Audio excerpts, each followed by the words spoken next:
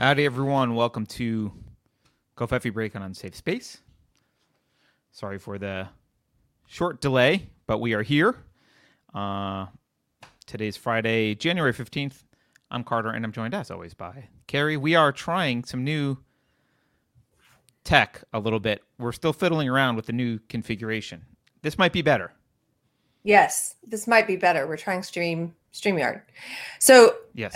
If it's the first time here, this is a live show. We do Mondays and Fridays. You can also check out our content library. We have another show called Deprogrammed, which is more of a deep dive into social justice ideology. You can also check out our clips channel. A lot of times there are still people that don't know we have a clips channel and they're asking for short clips. We have them. We just put them on a different channel so they don't clog up this one. You can go to Unsafe Space Clips and you can follow that channel for the shorter content. If you would like to support us, you can like and share and subscribe. You can also financially contribute at Subscribestar or here via YouTube, the YouTube, what is that thing called? Community and I think. YouTube memberships. Yeah. And you can also go to unsafespace.com and look on the donate page. There's lots of different ways to do that if you want to and are able to. There's even a Bitcoin wallet. We have a book club and but we have a book club, and coming up on January 24th, it's free to join and participate and be in book club. We are going to be talking about, we've been reading Cynical Theories by Helen Pluckers and James Lindsay, and this is going to be a special one. It's the first time we're going to have the authors in book club discussion in some capacity. They'll probably do some kind of Q&A. So you have until January 24th. If you want to be in that, you can go to the book club page at unsafespace.com. It tells you how to be a part of it. But essentially, you just need to send us an email, speak@unsafespace.com, and let us know you want to be on camera in the discussion. Or you can just be in the live chat like today. We are also on, people were asking, so I'm just going to keep going. We are also on all of the major social media platforms except Twitter. We got banned on Monday. Our Unsafe Space account was banned. I'm still there under my personal account. Carter's still there, but Unsafe Space was suspended, and we have not yet received any communication from Twitter explaining why we were banned or what we... I will double check. And make sure, still but nothing. Still nothing. From Twitter. There we go. They did give us a link to appeal on Monday, and we did appeal, and I just have a feeling that's going to sit there indefinitely, that they're just never going to get to it. So we have been banned on Twitter. I happen to think, personally, we're left to wonder why, since they haven't given us any reason. And I know we did not break the TOS, but I happen to think it might have something to do with Jason Christ in the chat, who he runs our Twitter. And a couple days before the banning, he had a thread that went really viral, for us anyway, very viral, and had a lot of retweets and comments. And he actually was growing our follower count on Twitter on Unsafe Space during a purge. Everybody was losing followers, and he was net positive, like gaining followers, which is kind of impressive. And I think maybe they didn't like that thread. It was about Antifa, but who knows? Because they haven't deigned to tell us. Yeah, I don't want to throw him under the bus, too, because he was doing a great job, and I don't think he did anything. Nobody's throwing him under the bus. Careful. Well, yeah, I'm just saying, he's been very careful. He hasn't said things that, we think would have gotten us banned. He's just been kind of saying some factual stuff and supporting it.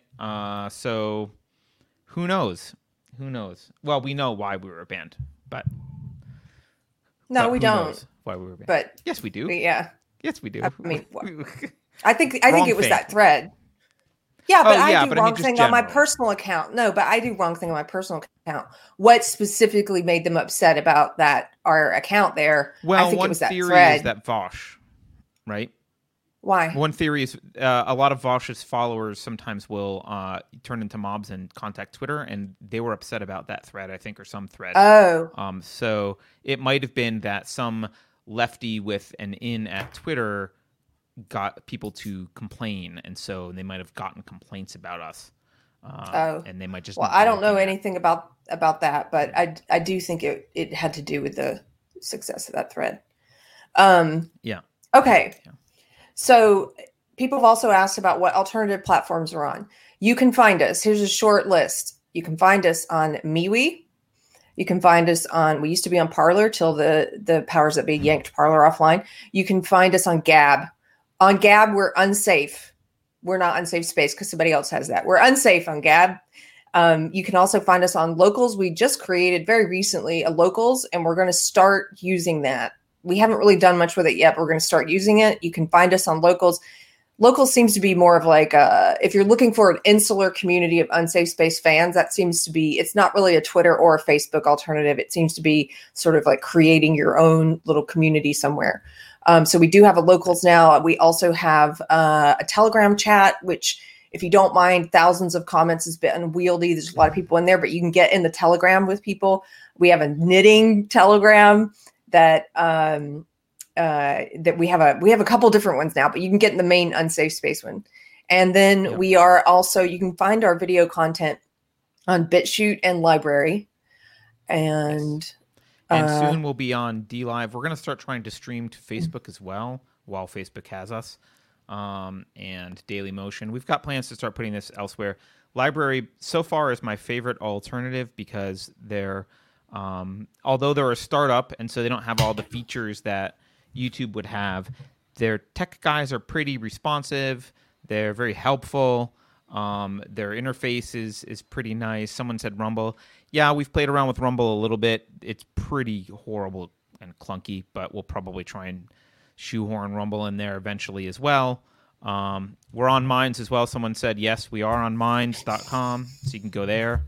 And if you're a supporter in any way, like even at the $1 level, you have access to our Discord server. So we do have a Discord server where people chat and do that kind of stuff. So yes, yeah, we'll see about the Twitter ban. I don't know. So I don't want to be banned from Twitter, by the way. I would like to be back on Twitter so we can reach people, but you know, we're in a brave new world now. So there's a lot to talk about. There's so much. Wait, before we start jumping in, can I try the new super chat feature on this platform? Because we have a super chat. I want to just read it. So let's see if this works. Yay, that works. I like this graphic better. Okay, Andrew Joyner gives us £5 and says, just like to say hi, and your chat with Hotep was very interesting. Thank you. Thank you very much. That was interesting. That opinion has been... You're not the only one with that opinion, that it's interesting chat. And we have had requests to bring on some people with more historical depth. You mean than us? Counter than you and me. You mean than you and me? Yeah. To perhaps counter some of the things that he said, because I wasn't qualified really to argue with some of it. So anyway, it was interesting, and we will try and have him back. He gave me a book to read. I'm going to read it, and we'll have him back also. So, all right. Sorry, I don't Carrie. like this. Can I just say no? Since we're going here, no. I do not like the people who. I got a long email from someone that said, you and Carter are not experts enough to push back on the history that he was, the things he was challenging about our record of history. No, I'm not. I'm not an expert on everything, and I never will be. And that's impossible to be. And I enjoy talking to interesting people. And this place is called Unsafe Space. And do you know how many interviews we do with people who agree with us on almost everything? I am happy to talk to someone who pushes me and challenges me and tells me things I haven't heard before, and then gives me a book I can go and read. So if I want to get more info and hopefully get to talk to them later, I can. I very much enjoyed that interview. And for that person in particular who, it wasn't just the fact that they felt like we didn't push back enough. It was also this disgusting kind of like, you've disappointed me and let me down. You're not my father. Don't talk to me like you're my dad. Okay. So I had a conversation with that person. Person, you know what? Start your own podcast and do it the way you want to. Calm down. I had a conversation with that person.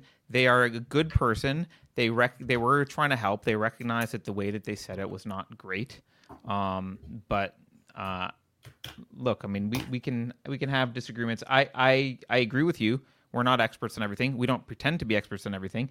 And one of the rules that I try and set forth is I don't like to push back hard on a guest or argue if I don't feel like I can, because I feel like that's dishonest, right? If I had just Hotep said some things that caught me off guard, right? Yeah. And my gut was like, well, that's not right. But I didn't have the data accessible in my head to argue that it wasn't right. So I was just like, wow, that's weird.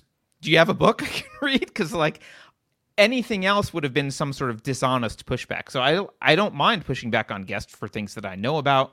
But when it's something I don't know about, I'm not going to fake knowing. And Carrie won't do it either. We'll just be like, oh. I will not fake knowing.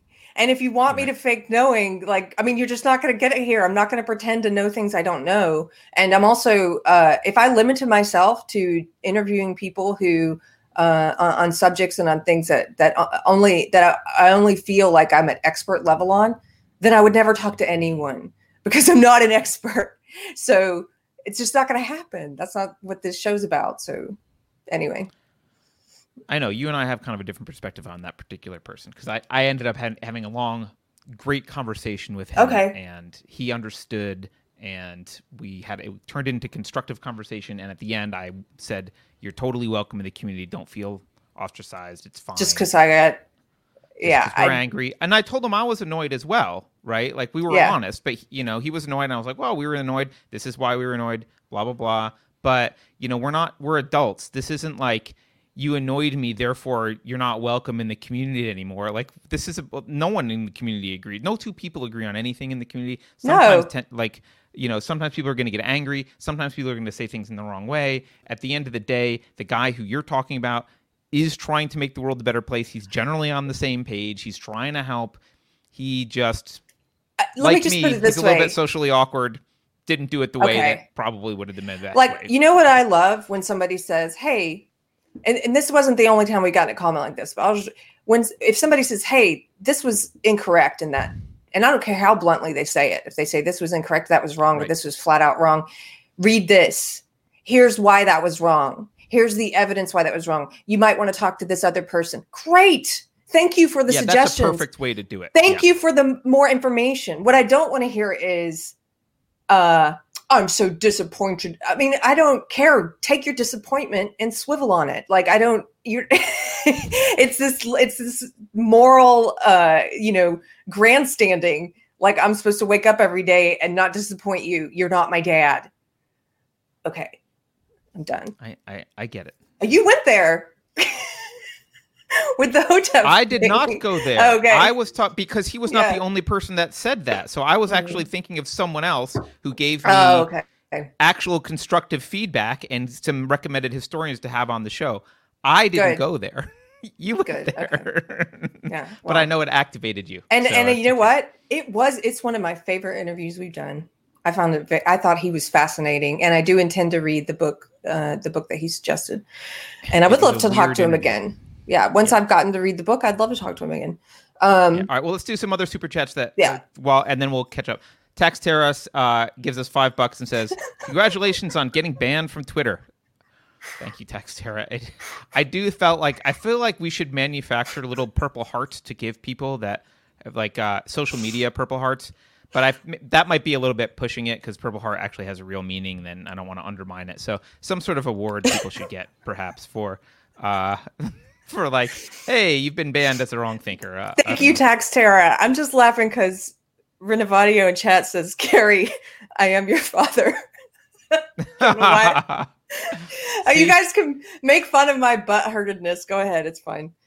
By the way, that's the equivalent of when you texted me the pants emoji. Yes. So that was well played. Well played. Let's see. I think Mandy says, "But you are experts on hats and grenade mugs, Carrie." This is true. Maybe. I feel like, a lot of times in our world, people speak on things they're not experts on, or things they don't have knowledge on, or if they get called to be people who have some kind of public profile get called to be on a panel on a TV show, for example, or something, and it's on a subject that they don't really know a lot about, but they go anyway because they want to be on TV and have the exposure. It's like, don't, unless you have something to say, like, don't, I don't know. I'm not down with it. And I can't pretend to know things I don't know. Okay. MTech Shark says, "Hi all, great chat with Comics Division. caught it after the fact, sadly. Well, it was a great chat. That was also one of my favorite conversations recently. That was so much fun. It was. And I don't want to let too much spill, but you're going to see more of Comics Division soon. And I'll leave it at that until we decide exactly what we're going to tell people. Mundaniac. Mundaniac says, I've never been a social media guy until Parler. Remember Parler? It's disgusting what big tech has done. Yeah. Yeah. Parler will go down the memory hole. Maybe they'll come back. I could be wrong. That was the one we did with Mandy. Let's see. LP says the podcast is doing its job. If you're getting hate mail, keep it going. Fair. That's generally true. That wasn't, to be clear, that person, you're right. It wasn't a hate mail. I just took issue with and maybe they're a bit socially awkward about how to word things, but the way it was worded. That's all. You normally have way more empathy than me, but I'm the guy who has put his foot in his mouth and said horrible, offensive things to people for 40-something years. So when someone does that, I'm like, oh, I know you. It's funny. I don't actually mind. The weird thing is I don't actually mind the hate mail. I expect that, like, from social justice people and stuff. And I, like, someone on my personal website, there's a little contact form, and I got a bunch of, I didn't realize that lots of people had sent stuff through there. And I just was going through them recently because there were a bunch of messages just kind of queued in there. And like there were like maybe 50 of them. And one of the emails out of the 50, he put in it's a contact form. So it has first and last name, and then you submit your comment, and it turns it into an email and sends it to me. And it was going into a folder. I didn't know I was getting them. One of them put in the contact form, his name was Go F Yourself. But he used the word. That's all he wrote to me. And I don't mind that at all. I'm like, fine. I expect that. That's part of just saying what you think about anything. You're going to get hate. Yeah. It's okay. Yeah, I agree. Stevie LG says, thoughts on Glint and other gold-backed savings services. They specifically say they're not a bank. I don't know Glint specifically, and before I mention anything about it, and Carrie can say what she wants, but I will say right up front, we're not financial advisors. Nothing we say should be construed blah, blah, blah, blah, blah. Like, don't go make investment decisions because we're not financial advisors. I don't like... if you're going to buy gold, I view gold as... Beverly and I talked about this the other day privately. If you're going to buy gold as a hedge against things like massive inflation, dollar collapse, some version of the apocalypse, or whatever your concerns are, if you're going to buy gold for those reasons, I think you need physical gold and you need possession of it. Because if the system collapses so badly that gold is what becomes, like, the gold just soars through the roof. If gold becomes the medium of exchange again, or if there's some real reason why gold just takes over and the dollar drops to near zero or becomes, like Zimbabwe dollars, then I don't believe that there's a guarantee you'll actually get any physical gold from the companies that are claiming to let you invest in physical gold. So I don't like gold index funds, gold people who hold gold for me, gold blah blah blah. If you want gold, buy some gold, put it in a safe, keep some gold. If I want to do something that's more investy around gold, I usually do it's just personally, I usually do mining stocks. I usually do, I'll invest in gold mines. You can invest in gold mines and mining stocks that aren't denominated in dollars. Even if they are denominated in dollars, it's not so bad. If things crash, presumably the demand for the precious metals continues. And while the rest of the stock market might die, or they might die, the value of their assets is, they're holding gold, right, for you in some way.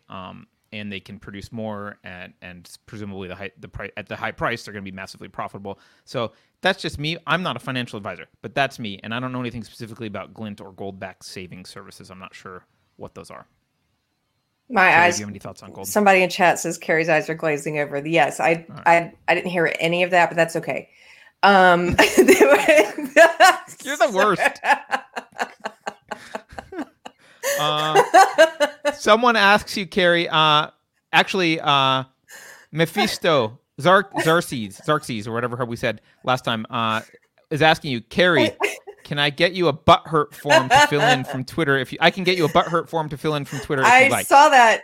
I was actually laughing at that while you were talking. I think I need a butthurt form for my own butthurtness today. So yes, fine. We are. Blackbeard, who by the way is an OG. Blackbeard's one of the OGs on the channel. Blackbeard says, you don't have to be a historian to know when someone is speaking racist pseudo-history. That's true. And I did know that some of the stuff didn't make sense. So, for example, when he mentioned that that African cultures knew more about electricity and magnetism than we do, right? I read, what came to my head immediately was there's no way in hell that they knew about Maxwell's equations. Like there would be some evidence that you don't pass Maxwell's equations down through sitting by a campfire through oral history. You have volumes written and you build things and like you do something. So, and there'll be evidence of this, right? So yeah, but I will admit I was a little bit taken off guard because some of the stuff was just so out there. It was like, I didn't even know what to say to it. It was so different from anything that I had heard. But well, I agree. I will disagree. I love Blackbeard, but yeah, I do have to know a little bit about history to be able to challenge something like that. It sounds wrong to me, but I don't trust my own knowledge enough. I left a cult of belief that discouraged me from learning. So I've only been reading about history for a couple of years now. And I've only been reading about things that I used to think I knew everything about for a few years.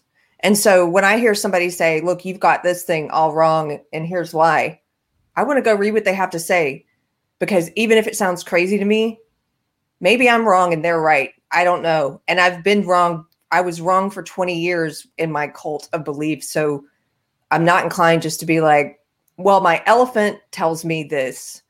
I do want to read about it. I should just listen. Right. Yeah. Yeah. No, I think that's a healthy skepticism. I do think I felt a little bit of personal. I was admonishing myself after the interview a little bit, just because he led me down a path where at the beginning I'm like, well, okay, so the Carthaginians might have been black. Okay, I don't know, maybe, sure, sounds reasonable. Done. Hannibal, black. Okay, who knows? Fine. Then you can say things like, well, the Europeans undervalued African cultures and they thought that they were more backwards than they were. That's believable. Sure. Right. I don't know. I don't have evidence, but like, okay, like that's believable. And then he jumped to stuff like, we knew, the African cultures, the ancient African cultures knew more about electricity and magnetism. And it was like, that caught me off guard so much that I kind of just didn't, I don't think we really continued the history conversation much after that. I was just like, whoa, I need to just stop, because it's like you just told me that the moon is made of green cheese and you have proof of it. It's like, that doesn't make any sense. It doesn't comport with anything that I know. I am an electrical engineer. So, I do know a little bit about the complexity of electricity and magnetism, and I am 100% sure that was a false claim. And I probably should have pushed back, but I was taken aback by it. So, all right. Comics Division. I know Carrie doesn't care. Comics Division, old man voice. Oh, Pirate Tomsky is sending us a super chat saying, in the Comics Division old man voice, which I don't think I can do. You want to do it? I remember this thing called Parlor once. Yeah, there you go. There you go. Carrie can do it. No, that was better. Okay, let's see. What else? Formerly Rod Line says, I think you guys are doing great, but I don't have a book to back that up. Touche. Not touche. I don't have anything to say about that. Okay, we can stop. I think I made it through. Oh, wait, no. Someone says... wait a minute. I think I missed a couple. Sorry. I missed a couple. REK Films Montana says, love your work. To your points of not being experts, I agree. So I've decided to do what I can with my short films to combat bad ideas. Excellent idea. Good. And the Captain's Log says, how long before Duke becomes the Duke mortally challenged of color? I don't know. Who? I don't know if he's referring to Duke University. The Duke mortally challenged of color? I don't know. Okay. Oh, and one more. Two-way self-defense law says, around the turn of the century, I was a licensed commodity broker. I do not currently hold a license. In general, if you want to protect yourself from a collapse, possession of the item is key. Okay, well, there you go. So, there's a lot to talk about today. And yes, I would like to preface this by saying, I've been hearing from people that I call normies, I guess, people who are not very politically engaged, and they haven't been, I don't know, they're not very tribal, left or right. They're not really plugged into the propaganda, legacy media, but they also don't search out alternative media, and they don't watch, people on YouTube. So they're just sort of not engaged in the way that the powers that be want us to be, I guess. And a lot of those people have started contacting me because they're noticing the world is in some sense. What I would say is that we're in some sort of acceleration period right now. I don't know how long it's going to last, but things are ramping up really fast right now. And so those people have noticed that. And some of them have had brushes with the social media purge that's happening. Like one of them, the friend of her father, had his Facebook group pulled for veterans. It's just like random normies who are getting touched by it. My church was touched by it. They have limited my church's ability to advertise at all on Facebook, and they didn't tell them why. That's surprising. They didn't say why. Just like on Twitter, they don't feel like they need to give you a reason. They've just indefinitely suspended my church's ability to promote their videos and stuff. And they just said, you violated the community standard. It's vague. Just like with us, you violated the standards. Okay. Well, how? Give us, point to where, and right. They don't respond. So they did the same thing to Ron Paul, by the way, which is unconscionable. They took Ron Paul down. So people are starting to notice this. And I don't know about you guys, but I'm, I guess, one of those people who, the friends in my life who know that I am engaged in some way, they're asking me what's going on. So I'm getting phone calls and texts and emails and stuff from people who want to know what's happening. Why is this happening? Do I have to prepare for some kind of civil war? Like, what's going on? And what's, trying to make sense of things. And in this time of uncertainty, what's happened is, so legacy media has been lying to us forever. Like forever. I mean, they sold us the Iraq War under George W. Bush. They just lie to us. Noam Chomsky sold us Potemkin villages in the 30s. Yeah. Noam Chomsky, go back to, remember when the New York Times was claiming that people were not dying in Soviet Russia. Walter Duranty. Walter Duranty, and that, it wasn't, and they got a Pulitzer Prize for lying about what was happening in the Soviet Union. I mean, the legacy media, as Noam Chomsky says, is designed to manufacture consent from the public. It is propaganda.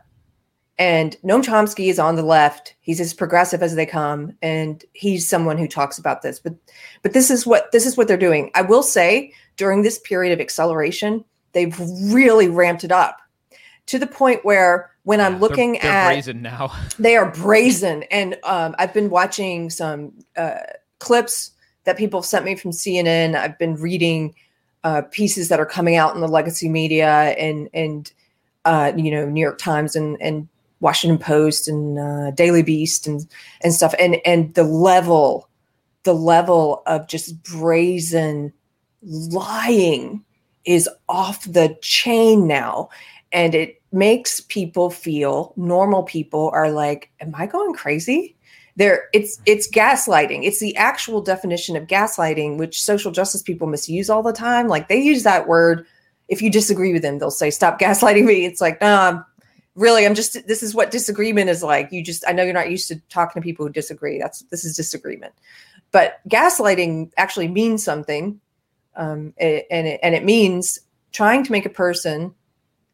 convince a person that they're crazy and that they can't trust reality, and that what's real is false and what's false is real. And that's what the media is doing to all of us right now. And so there are people, I think, just based on the kind of messages I'm getting from people who don't understand what's going on, are questioning their own sanity and saying, is it me? Is it the media? Like, it's a very interesting time right now. And it's almost like so overwhelming. I don't even know where to start. That's why when I was thinking about Covfefe today, Carter, I was thinking there's so much And there's so many examples because they've ramped it up and we've accelerated. It's almost, do we talk about this CNN clip? Do we talk about this article? I mean, there's just so much happening. There's a lot. And by the way, even I've been out of, I was never deep in the entertainment industry like you are, but I was in the music industry for a while, and which is where I met you actually, or doing a little bit of stuff there. And even the other day, I got a text out of the blue from a dude that I haven't talked to in who knows how long. That was like, I just watched a recent episode of Unsafe Space. Are you available to chat? Like, he wants to talk. And I'm like, it's like if I said his name, he would probably lose every job that he ever, he would lose all the gigs that he has, and he would be banned forever. But yeah, I mean, it is, I think normie, he's what I would call someone he's not even a normie. He's someone who's kind of plugged into the kind of liberal left leaning, party culture of entertainment.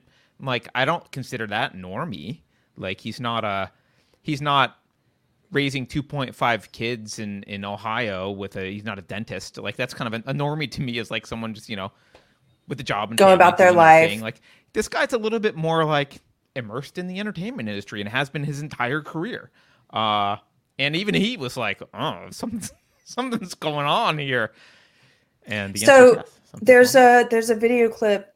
I guess we don't have to play it, but for an example, there's a video clip from CNN with an exchange between Don Lemon and Chris Cuomo, two of the dumbest propaganda mouthpieces, I think, in history. And the two of them are sitting there talking about how, and saying that with a straight face, saying that anyone who voted for Trump supports white supremacy. Send me that clip? No, but that's coming from our news. That's coming from our news. It's insane. That's insanity. And then you hear it get filtered down to the people who are plugged into that matrix and who swallow it, all that BS, and just regurgitate it. And they're speaking it now, just like mindless drones. And I don't. Yeah. Well, yeah. I mean, you've also seen, there's just, I don't know. I think the other thing that normies maybe don't generally pay attention to stuff, which is fine. I don't think you normally need to. But the COVID stuff, they kind of pay attention because it's bothering them. They have got to wear a mask, or they can't go out, or they can't open their business. So I think a lot of people are realizing the double standards. You saw not only Cuomo, but I think didn't also Gretchen or someone say something like, well, we have to balance COVID with the economy. We can't stay closed forever. Blah blah blah. It's this is where were you when Trump said that exact same thing? Yes. Okay. This is one of the biggest things I want to talk about today, Carter. Okay. This, if you will allow me. Okay. Rant away. Here's the timing on. I sent you a Newsweek article. Let's pull that up. The timing on this. We're starting to see people who are part of the cathedral, whether they're politicians who are on the left, like Cuomo, and these other governors, these other politicians who pushed for authoritarian measures like lockdowns and mask mandates, are now all starting to question them. And at the same time, you're going to see the media do the same because they're part of the cathedral. The cathedral's they're all going to start to question at the same time. They got their election. They got the person in they wanted. And now they're going to start to change the narrative. Yeah. By the way, Signal's down this morning. Oh, I texted it to you on actual. I don't have text on my computer. Crap. So put it in Discord, and I will find it in Discord.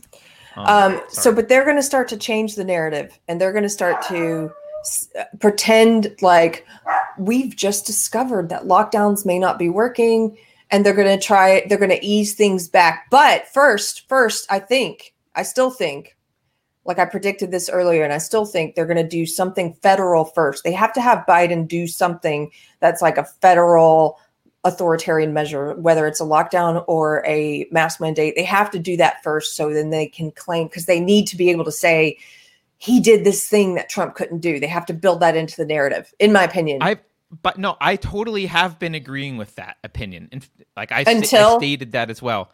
I'm starting to question my own judgment on that, because I'm starting to wonder if they're so brazen. And they think they've won so much at this point that they don't even bother. They might not even bother to have something to point to justify it. Be like, oh, the mere existence of Biden's election made COVID go like.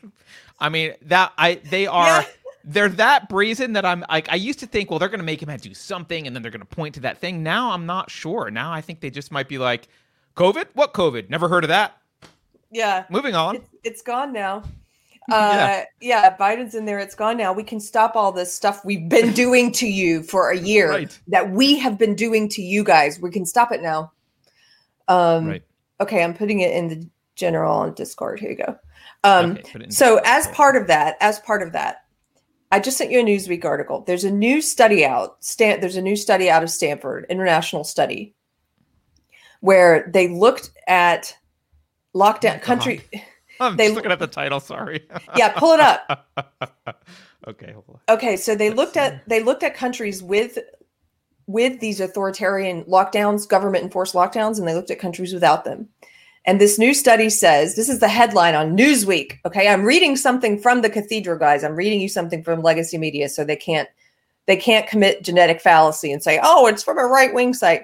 COVID lockdowns have no clear benefit versus other voluntary measures, international study shows. I'm sorry.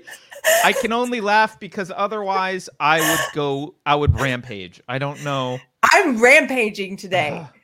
Let's rampage because I came into this like I don't know how I'm going to hold back my ire. Well, by the way, I'm going to show you something here while we're here. Yeah. You know that it's the 1-year anniversary of when the WHO said there's no clear evidence of human-to-human transmission. That was a year ago. So yeah, that's when they were first pretending that Trump was a racist for talking about coronavirus and for banning travel from China. Remember that? They used that. They put that out. That was their first tactic, was to attack Trump and anybody back in January who was talking about COVID, like you, Carter. They called them all right-wing conspiracy theorists. They put out, the whole Cathedral put out article after article after article. You can still find these articles with the headlines that were like, look, COVID's not even as bad as the flu, guys. They're like, go to Chinatown, go to the parades. Nancy Pelosi's like, come on down to the parades, guys. Trump is a racist. Yeah, Trump's a racist for even talking about this virus. Who was it? Was it Cuomo or de Blasio? It was de Blasio in New York who said, go out, see a movie, New Yorkers. Don't do anything differently. Fauci was like, don't wear a mask. There's no reason for Americans to change what they're doing personally, voluntarily. There's no reason for them to change what they're doing voluntarily. And so then what happens? Then they realize, well, COVID's a little worse than we thought. They changed tactics. They went from criticizing Trump for doing too much to then saying he's not doing enough. And by the way, you guys aren't doing enough voluntarily because we told you not to. So now we have to enforce government control over what you can do. And we have to tell you, you can't go to work and you have to shut your small business down and lose it. Do you know how many small businesses have closed during this year? You're going to lose it, possibly lose it. And that happened. That became a reality for a lot of people. We're going to tell you, you can't provide for your family. And we're going to shame you. And if you oppose this authoritarianism and you oppose the government telling you, thinking the government has a right to tell you that you can't work, if you oppose that, we're going to say you're selfish. We're going to say you don't trust science. And we're going to say that you want to kill people and that you don't care about people. And meanwhile, this is why I'm on the rant today, because meanwhile, there were those of us back then, but those of us in March, almost a year ago now, who were saying, I don't have a problem with people choosing personal responsibility, choosing whether or not they go outside, whether or not they go to work, whether or not they open their business, fine. Whether or not they wear a mask, fine. But I'm against the government doing that because that is authoritarianism. I'm against the government telling people they can't make a living and provide for their families and for their future and pay their mortgage and pay their rent. I'm against that. And we were told we were awful people. Well, look at this study that just came out. It's from Stanford, guys. It's in Newsweek, guys. So here's what pisses me off. They hold us to a different standard than they had. And this is true. This is what radicals do. It's Saul Alinsky's rules for radicals. They hold you to a different standard than they abide by.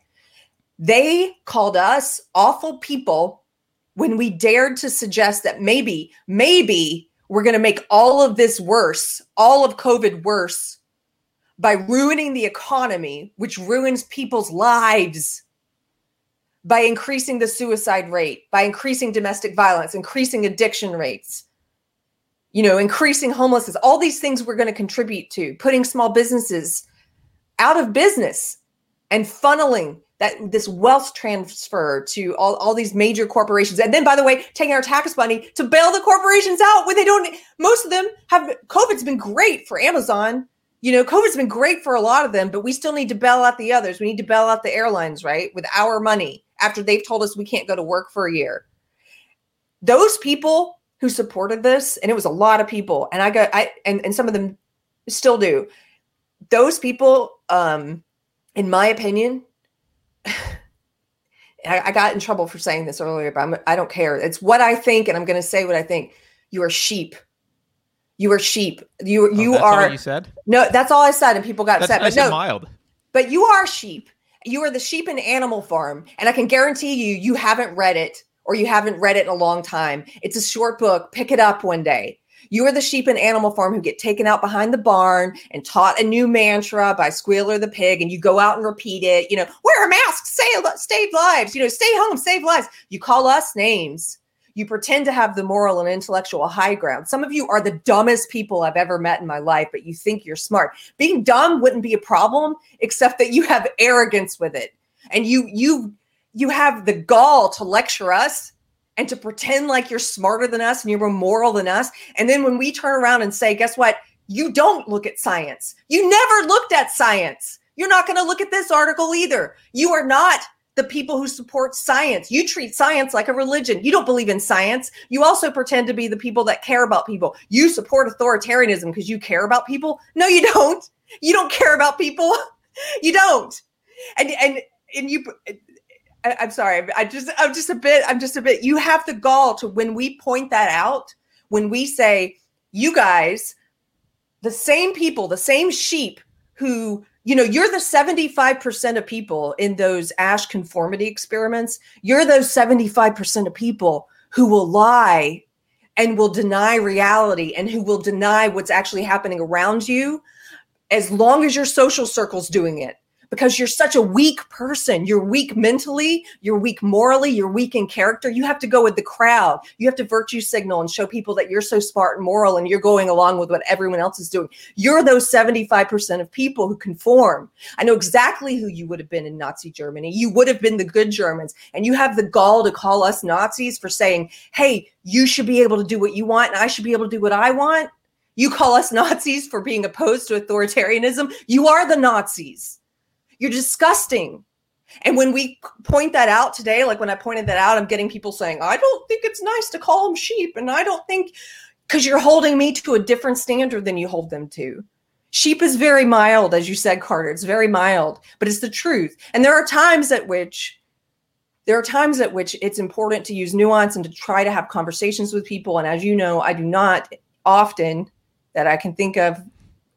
I can't even think of 5 times that I've called people names in one-on-one conversations. I don't believe in name calling. It ends a discussion. But when I'm talking about in general, you people who supported authoritarianism and who shoved it down our throats and told us we were murderers because we didn't, you disgusting people, you are sheep. There are times at which being blunt like that is more important to me than being precious with my language, because those sheep, you're not going to listen to me anyway. So you need to be morally, somebody needs to hold you to account. Somebody needs to shame you and say, look at what you did to this country. You're willing to let us destroy our country and to destroy your neighbor and to destroy your common man. Why? Because you're a weak person. That's what I think about this article. And that's what I think about you people who have been shoving this on us for a year. And anyway, thank you. That's the end of thank you for coming to my TED Talk. Sorry. No, I mean, I agree with you. There's nothing I can add to that. I will say that, that it does bother me, the quote worship. They don't worship science either. They worship scientists, and and specifically they worship experts who claim the name of science. None of these people have actually looked at any of the science. If you looked at the science, you would recognize that there is no black and white like this does nothing or this does everything or you must do that or blah, blah. First of all, science never dictates public policy because there's ethics involved. And second of all, science doesn't, there's no like, science isn't like a book that you just read. The science wrote on the wall that people need to wear masks when they go hiking. Like that's not, like that doesn't happen. So none of these people, they don't believe in science either. But one of them told one that I know in real life. She told a mutual friend recently. She said, "We have to wear masks. That's what good people do." Right. Well, I was going to say. So here's the thing. This is why I said at the very beginning, Sheep is pretty mild, because I immediately was thinking of the guys in Ordinary Men that were, shooting Jews because they were told to, because that was the right thing to do. That's who these people are. All they're doing is there's a level of indirection. They're not doing it themselves necessarily. They're just supporting the authoritarians who are shutting down businesses and killing people. It's an indirect form of the same indirectly thing. And meanwhile, the worst part of it, the reason why I'm so angry about it, is they're patting themselves on I'm a good person because I'm so stupid and gullible and I allow the propaganda machine to manipulate my fear and my selfishness. You guys are truly selfish is what you are. And self-centered you care about what your social circle's doing. What? This might be too cynical for you, but this is I believe, again, as we said earlier, I'm not an expert in history, although I have read more recent history. Certainly, I know nothing about ancient history, but I've read about the Russian Revolution and the Chinese Revolution and American Revolution. Like I'm familiar with more recent history to some extent. Most of the population is always like this. They're always like this. You're not going to argue them or yell at them into using their own judgment to notice that the line is longer than the other lines or this line's shorter.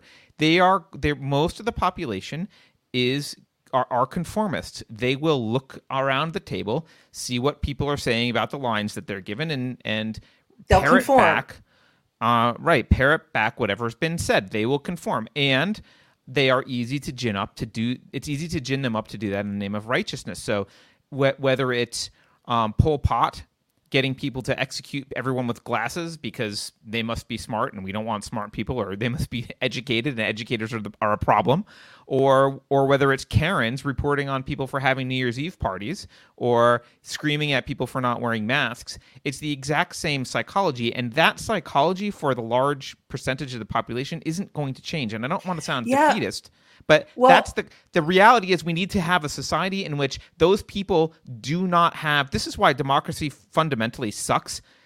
You don't want a society that's driven by those masses, because those masses are very easily manipulated by charismatic leaders and ideologues who can gin them up to push them in one direction or another. Yeah. Well, I will say, just as an add-on to what you're saying about history, as I said earlier when we were talking about Hotep, whatever, I've only really been interested in and reading about history for the 4 years or so since I left the social justice cult. And I've started with and have been focusing on history of like what you're talking about, reading about the Soviet Union, reading about Nazi Germany, and trying to understand what it is that makes humanity so susceptible to getting pulled into this kind of collective evil where we go along with. Why do so many people go along with authoritarianism, whether that authoritarianism is communist or fascist, but it's totalitarianism. It's government control of people. Why do so many people go along with that? And that's the part of history I've been focusing on. I haven't been focusing on the stuff Hotep was talking about. That I need to go back further, right? Ancient history is a totally different ballgame. But it doesn't take long when you start reading about that stuff. That's why I know a lot of these people haven't read any history, because it doesn't take long when you start looking at that these different horrific things that humanity has allowed to happen and even participated in. It doesn't take long to start to understand that a lot of it depends on you being manipulated by fear and by the belief that you're a good person. Right. These people think they're good people. That's what the friend of the friend said. We have to wear a mask. That's what good people do. You are not a good person. You go along with whatever you're manipulated. They pull your string and you go along like a little sheep. You don't give any thought to what you're doing. You probably can't even define what individualism is versus collectivism. You don't know what authoritarianism is. You use words like fascist, and if you were put on the spot and asked to define it, you couldn't. You're not a deep thinker. You are a lemming. You are in those, like, I know I mentioned it before, but if you look at the Asch conformity experiments, only 25% of people didn't conform. You are one of those 75%. Right. We must wear a mask. We must not open our businesses. That's what good people do. And it's robotic. It's robotic. It is. I don't know that telling them that it's robotic will change them. No, but they need to be shamed. Sure. And again, this is an argument against universal suffrage, right? This is an argument against.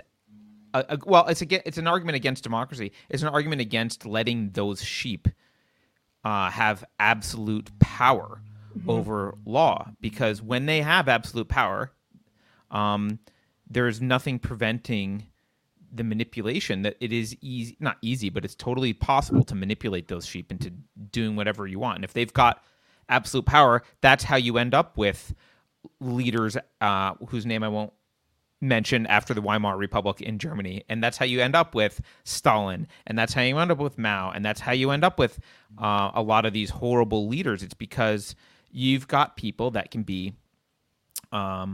manipulated and they've got control. Maybe Mao's a bad example because there was no democracy there, and even Stalin. But the first one is a prime example, right? So that's how you get that stuff. And when I think about it, if we're thinking about humanity generally, I think one of the problems, and Charles Murray, when we had Charles Murray on, he talked about cognitive repertoire and personality being largely genetic, and he had very specific technical definitions for some of this stuff. So I don't want to paraphrase because I'll get it wrong and end up saying something that's not correct, and people jump on me. But there is an issue. One of the issues that I see is if a lot of these attitudes are even partially genetic, maybe not all, but if they're partially genetic, well, is there pressure to produce a population of more and more sheep-like characteristics, or is there pressure to produce a population with fewer and fewer sheep-like characteristics? And I think if you look at the society that we're in, the pressure is that the breeders are sheep, largely. Like, not all of them, but if humanity is going to be saved, we need to do something whereby we minimize the number of sheep that end up in a population. And I don't know how to do that other than through making judicious choices in marrying, having kids. I don't know. Choose a good spouse. I don't know. I haven't read any. I don't know. I don't have any stats to back this up, but my gut reaction to what you're saying is it doesn't matter if you're raised by sheep. I really don't think. I think it's a matter of personal evolution and transformation. Well, I'm not saying it matters if you're raised by. I'm saying if you're genetically related to sheep, it does matter. Like, that's what the evidence is. Oh, okay. That's well, because that's what in human diversity, right? In Charles Murray's book, that's what we've started to learn, is that a lot of personality is really baked in genetically, which is scary. And so the question is, how's the human race going to end up? I don't know. I don't know the answer. I do know that it's a problem, and it's one of the reasons that, I think the founding fathers were aware of this clearly. It's one of the reasons they wanted a constitutional republic. It's one of the reasons they tried to put a fence around the sheep and say, okay, well, they can vote and they can do some stuff, but there are these cages, like they can't. There's rules. They can't infringe on the freedom of speech, and they can't infringe on the Second Amendment. And like we have some rules, so the sheep are allowed to do some stuff, but there's some rules. Gosh, do they want to infringe? They love infringing. Of course they do. They don't understand even what rights are. They don't even understand. They say stuff like, "It's not your right to get me sick." Yeah, actually, it is. Like, if you're somewhere and if you come to a Chili's restaurant and you sit in a booth next to me and I happen to be sick and you catch a cold from me, guess whose fault that is? That's your fault. That's your fault for coming to Chili's restaurant and sitting next to me. I don't think you understand what rights are. It's not your right to tell me I can't leave my house because you're afraid that I might have a cold. Right. Actually, honestly, in that scenario, it's Chili's right to decide who can come in. And beyond that, you're responsible right. for well, at the public park, let's say you come and sit next to me at the public park and then you catch a cold from me. That's your fault. These people are adults too. Public park. I'm trolling you. I know. Let me read a couple super chats because we have some big ones. We have a $300 super chat from Michael Ray, who says, "I don't think we've ever had one of those." Wow. I don't think so. No. And Michael Ray says Hotep's claims regarding history are based on the premise that consciousness goes through cycles. He's putting consciousness in quotes, by the way. Consciousness goes through cycles similar to the Hindu yugas. It challenges the assumption that ancient cultures were primitive, unintelligent, and unsophisticated. The mathematical precision involved with the Egyptian pyramids is a great example. So, Michael, I agree with you. I'm trying to look for your chat on this other computer so I can stick it on screen. But I agree with you, and which is why I was open to some of what he was talking about, because clearly the ancient Egyptians must have had some detailed knowledge of math. I don't think the ancient pyramids. I think it's hyperbole. I think you're going a few steps too far if you start arguing about electricity and magnetism. But if you argue that they had a good understanding of math and some engineering, I think that's the evidence is sitting there in Egypt. So I think that's clear. Hotep, though, was dismissed. I don't know if you saw the show we did with him, but he was pretty dismissive of Egypt and really wanted to talk about other parts of Africa. And I don't really know the evidence for other parts of Africa, but it's a good point regardless. Let's see. $100 from John Martin, who says, "You guys have the best rants."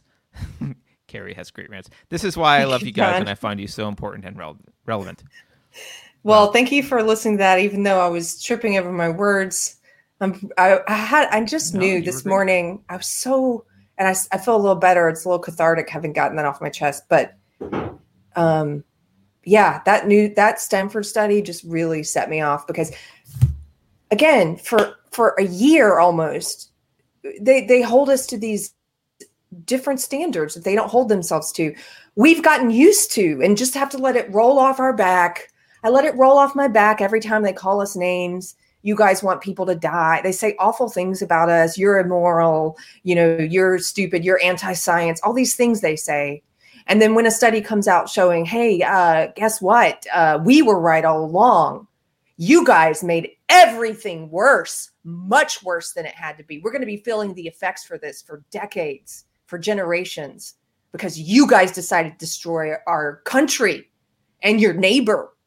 And we were saying no. And now we call you a word like sheep and you're, clutching your pearls after you've called us every name in the book and impugned our moral character. You're hypocrites. You're frauds.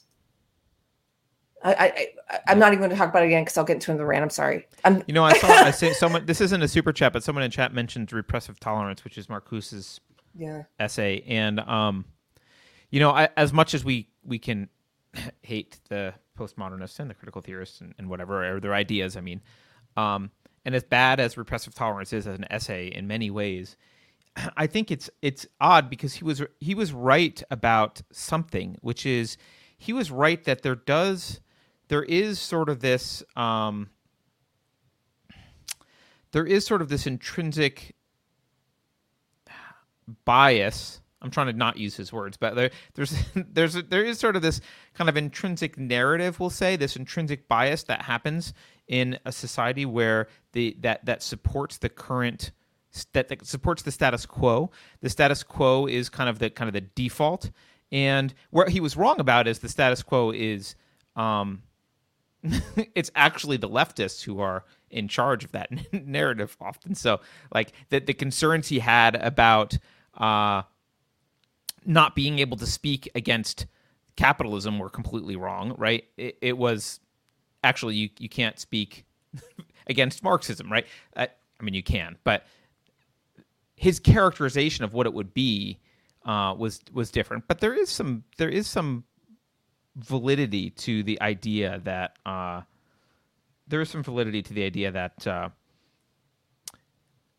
there is a kind of meta-narrative happening, and every conversation that happens in a society is kind of premised on this. At least at the mainstream level, it's very and that people that try and go against it are marginalized. And there's not a better example than to see what's happening right now on big tech. So we should read this. The COVID narrative was all about the policy they wanted, and then pull in the experts, quote experts or scientific data that would support the arguments for the policy, and ignore and marginalize any counter evidence or any data that would suggest that actually maybe that isn't the right direction. And Stanford has been coming out with stuff, counter narrative stuff. Not everyone at Stanford, but there have been a few researchers at Stanford coming out with counter narrative COVID research since a year ago. And those people the sheep don't know this. When all year we've been trying to tell them, you can't just look at scientists who agree with you, the studies that agree with you. You have to look at all the studies.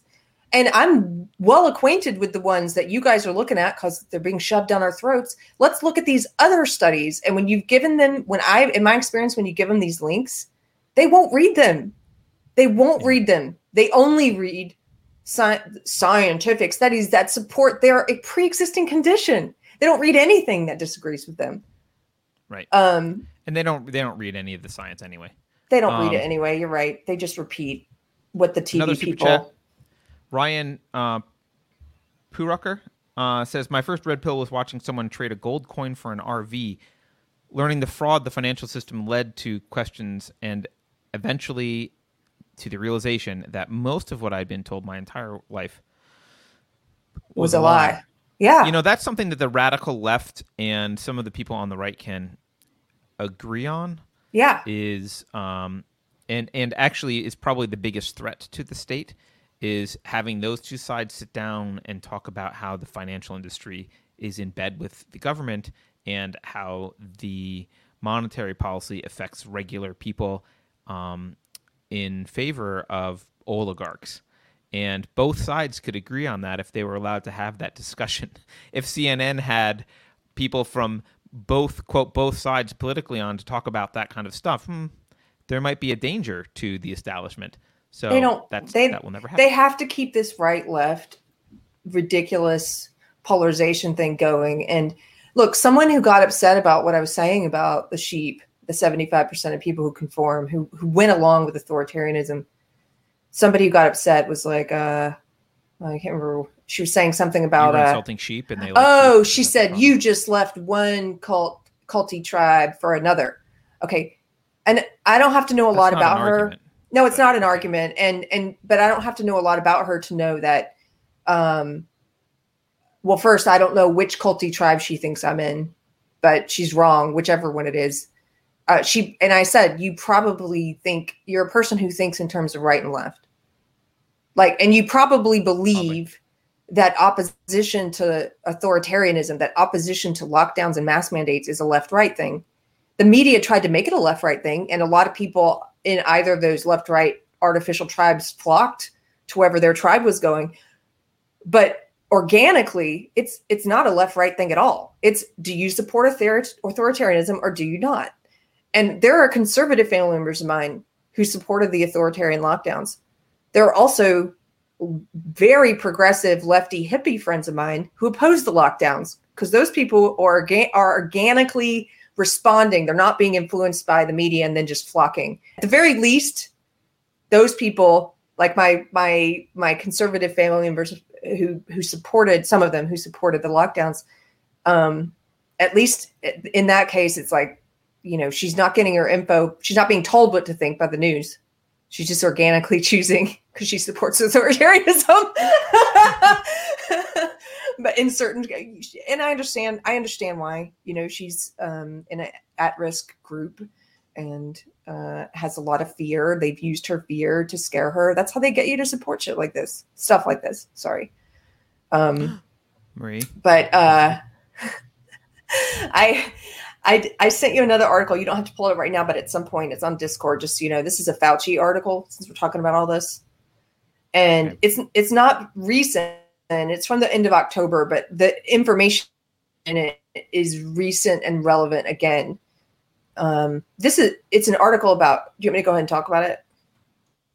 Well, I can try and pull it up if you want. Can we do a few super chats first? Yeah. Because I want to catch up. Yeah, I'm sure. way behind. Sure. TPS says, I'm behind. Award equals mini banhammer. Oh, the award for Twitter, a mini banhammer? That's not a bad idea. Thank you. I'll fight you naked, says, joining late. Just want to say hi. I can verify 70% of the historical info Hotep was claiming. I've done the reading. African tribes being peaceful, though. And I don't know if there's more to that, but maybe is Thank a you. not. Thank I'm you not for sure the what the super chat. That is. Thank you, sir. See. I like your screen name. One of my friends was like, Austin is such a lockdown mask hole culty place. She was telling me, she's like, I feel like, and I don't go down there a lot right now. I pretty much stay where I'm at outside of Austin. But she said, I feel like I could go into the grocery store completely naked as long as I was wearing a mask. Nobody cares. Let's see. Tatiana just says hi. She's here, but she's late. Hi, Tatiana. And again, I'm losing super chats. I don't know how to keep all these super chats. I know I lost some super chats, and I apologize. They come fast, and the queue here does not keep enough of them around. So that's as far as I can scroll. Oh, I'm sorry, guys.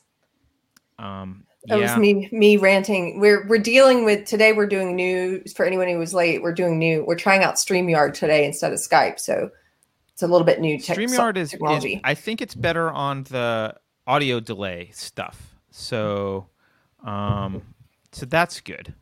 But I don't know if it's actually the chats on StreamYard. Actually, I can probably find them because StreamYard is up, or not StreamYard. Streamlabs is up and running, so let's see. Somebody said it's not showing. Legalized Adulthood said I'm panting from all the ranting. I was panting earlier. I'll pull up that Discord article. My face gets flushed when I don't know about you guys. My face is all flushed from the getting so riled up. Your face gets flushed? Yeah. All right. Let's pull the article up that you okay. Want. So this is an article from October, but I just wanted, again, if you connect all these dots, right? This is an article where Fauci says that the coronavirus vaccines won't actually stop you from getting COVID-19, but that's okay. The actual headline goes, Dr. Fauci says early coronavirus vaccines won't stop COVID-19 infections, but that's okay. And if you scroll down and read the article, he's basically saying that we cannot expect the vaccines to prevent COVID infections, but that they will limit the severity of the symptoms. And this became relevant for me recently because I have a family member who got one of the early vaccines. She was in the early trials, and she just got diagnosed with COVID. I'm not laughing that she got COVID. I'm laughing that the vaccines are not effective at preventing it. Her symptoms are mild. And so maybe it is working in that way that it says it will keep your symptoms mild. But I don't know if people commonly are aware of this, that it's not going to keep you from getting it, that they're telling you it's not going to keep you from getting it. And then there's another article from Fauci recently where he was saying, this one is more recent, where he says that we don't know how long the vaccines will work. And he says, hopefully they'll work for a year, but then you might have to get back. Because they'll be mutations like anything else. Yeah. Right? And he even says that. He's preparing us for that.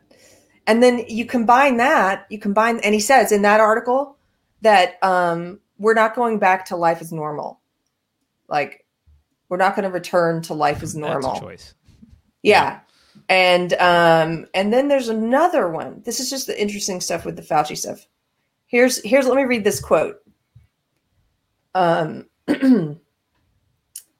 pandemic is here to stay, according to creatures of the establishment. That's from the article about him saying that we don't know how long the vaccines will last. And he was basically saying, sort of like preparing us for this perpetual hysterical pandemic world where we're constantly being triggered by and being gaslighted by the media and being told there's a new reason why you need to stay home, or there's a new reason why you need to shut down your business, or there's a new reason why you need to get a new vaccine. There's a new, threat. And they've also simultaneously been saying, I know you've seen this, Carter, they've been saying now that these measures that we've taken with COVID, that we've allowed the government to take towards us, these measures we've allowed, these authoritarian measures, they're starting to say we might need to use these in the future for other types of public health crises. Of course. And for other public health crises that we don't even know what they might be yet. Well, then simultaneously, you see articles coming out where they're preparing us for thinking of climate change as a public health crisis. And they're preparing us to think racism is a public health crisis, so is climate change. Yeah, right? They've said racism is a public health crisis. So I think anybody who thinks that this is going to be over, one of those articles with Fauci talking about this stuff, he said we shouldn't expect to return to normal until the fall of 2021.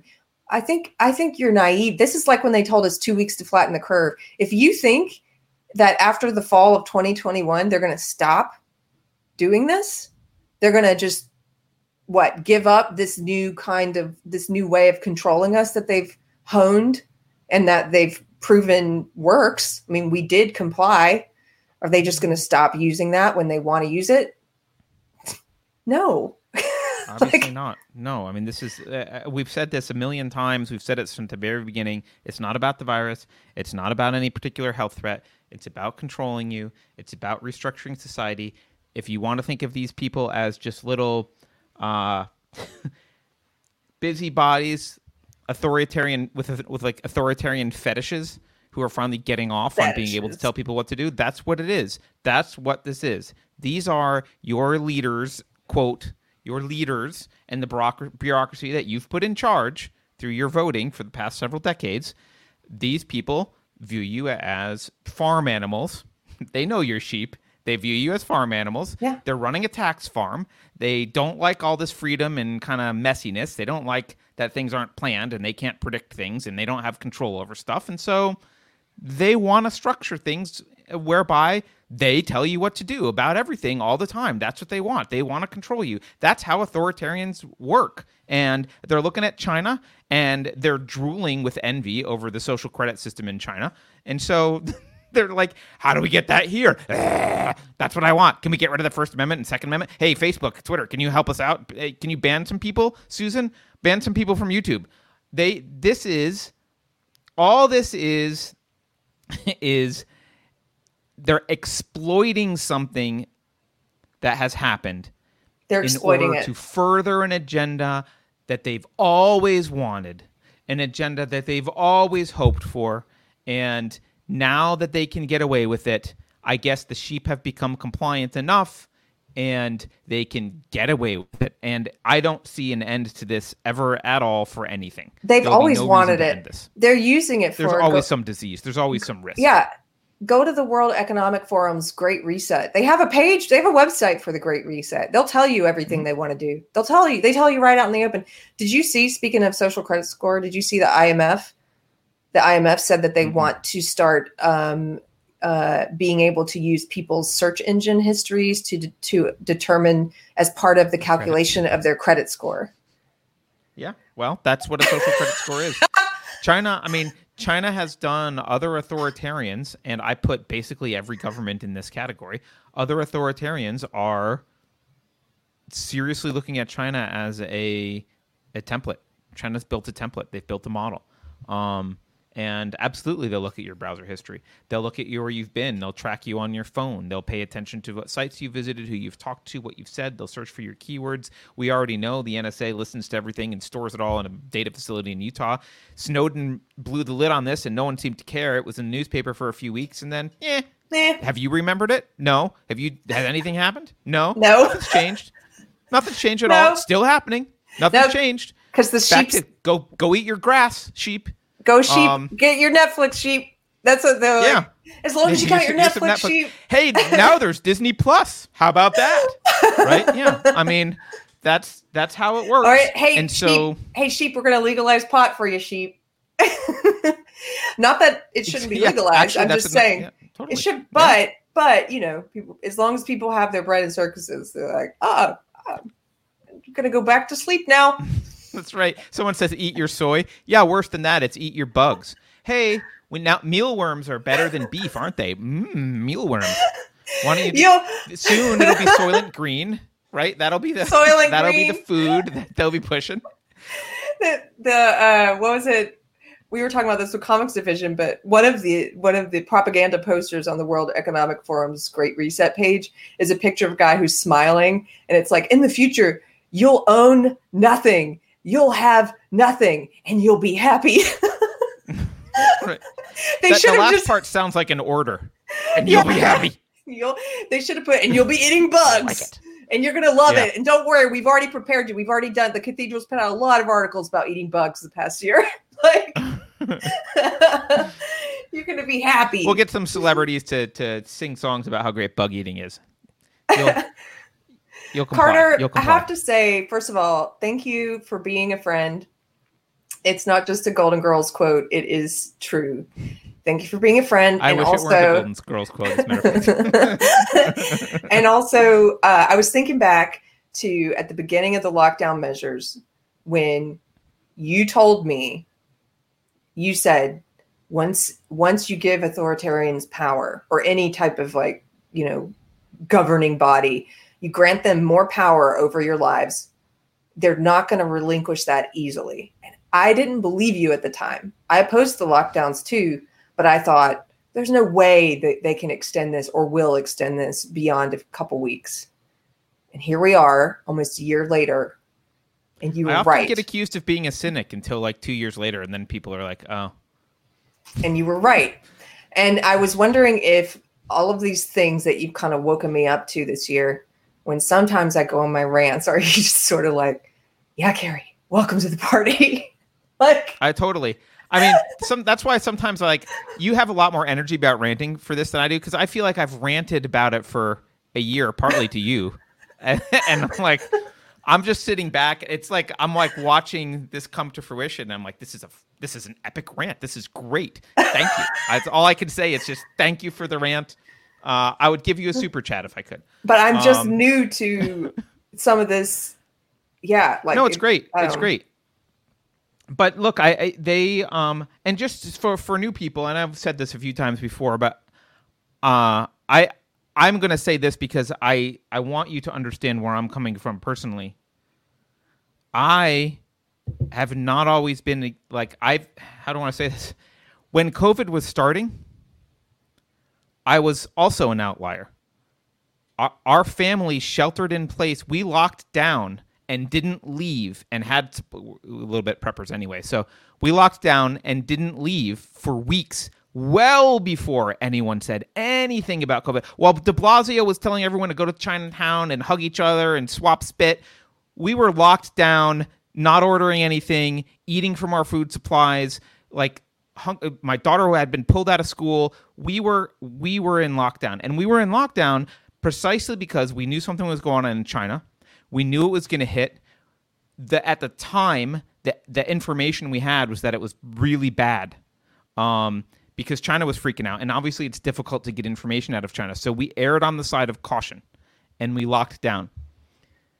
Fast forward to where we are now, although even at the time, I never argued for government lockdowns. I always said it should be a personal choice. No one should be forced to lock down. It's a personal choice because authoritarian control is way deadlier than any virus you could possibly imagine. So we don't want that. That's the worst possible thing.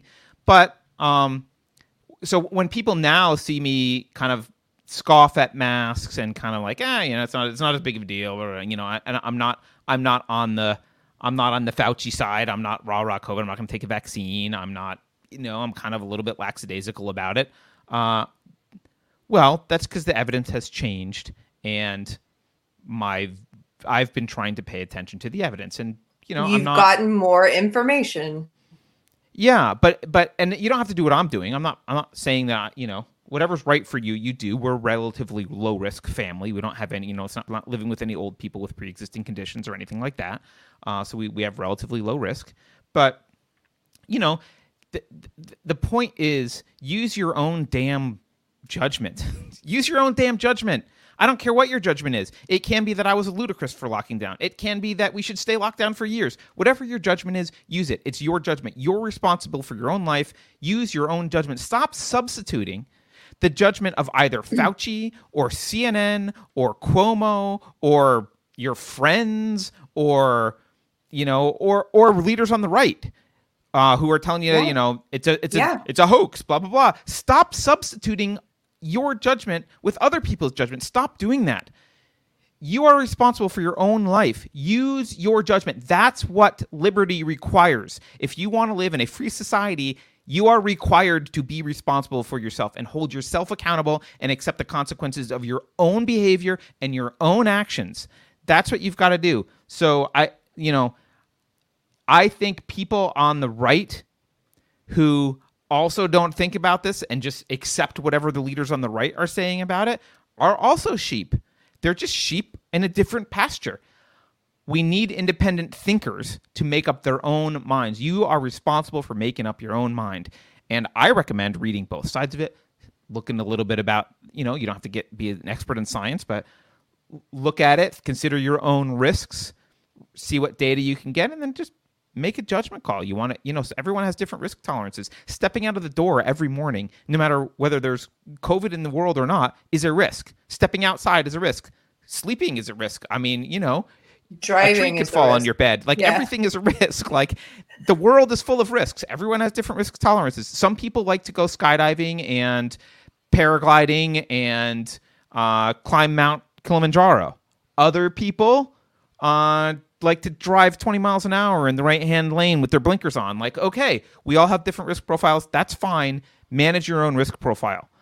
Stop looking for a parent to tell you what to do. Because if you look to a parent, you've already lost. It doesn't matter whether the parent is right or wrong. You have lost your humanity. You're no longer a person. You don't count as an individual anymore.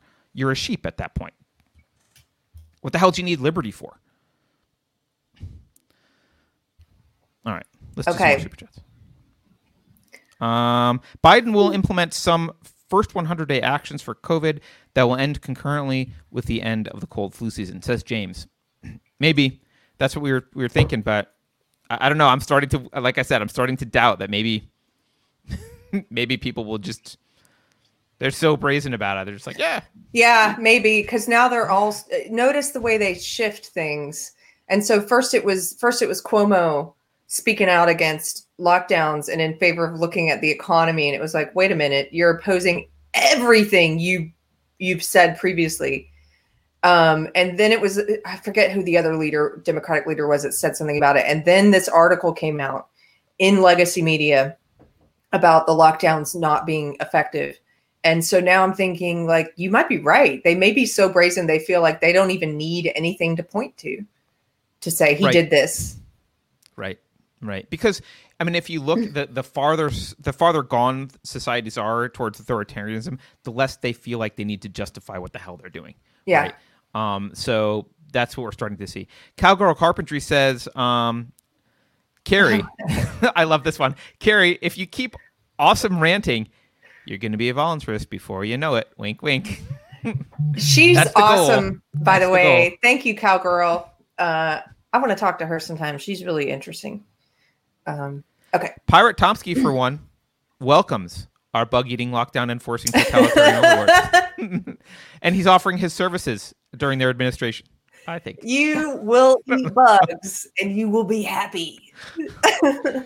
I think I missed this one.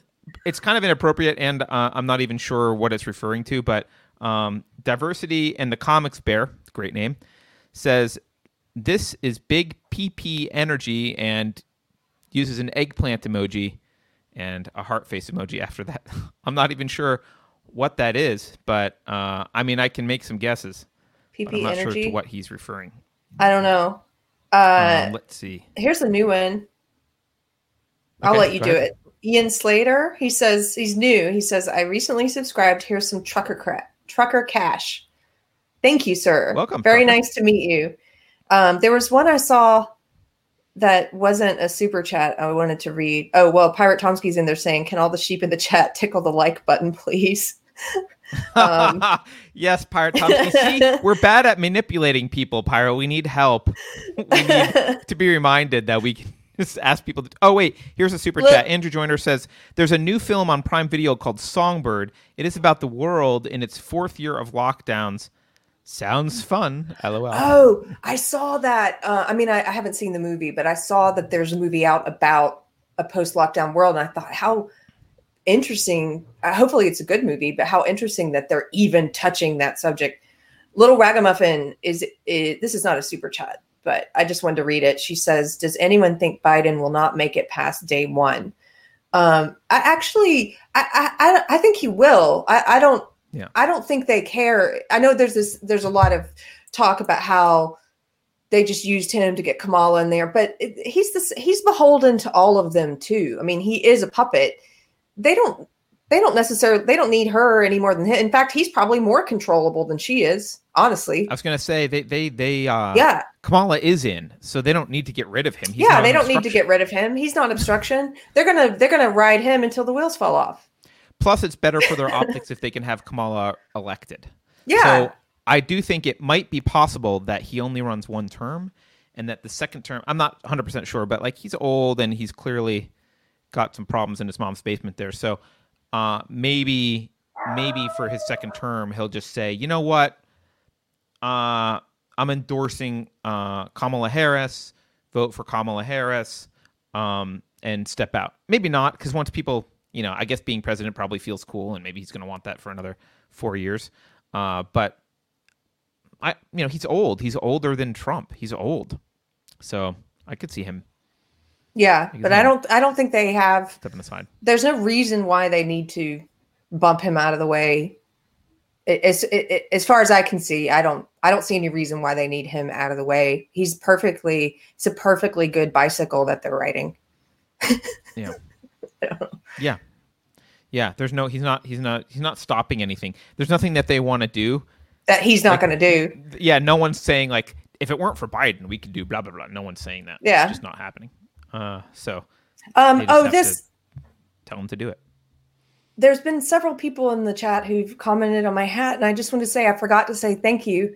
This is one of the hats that Heather296 made for me last year. And now that it's gotten cold enough, I've been wearing it. I love it. Thank you, Heather. I did not make this. A very talented person named Heather made it.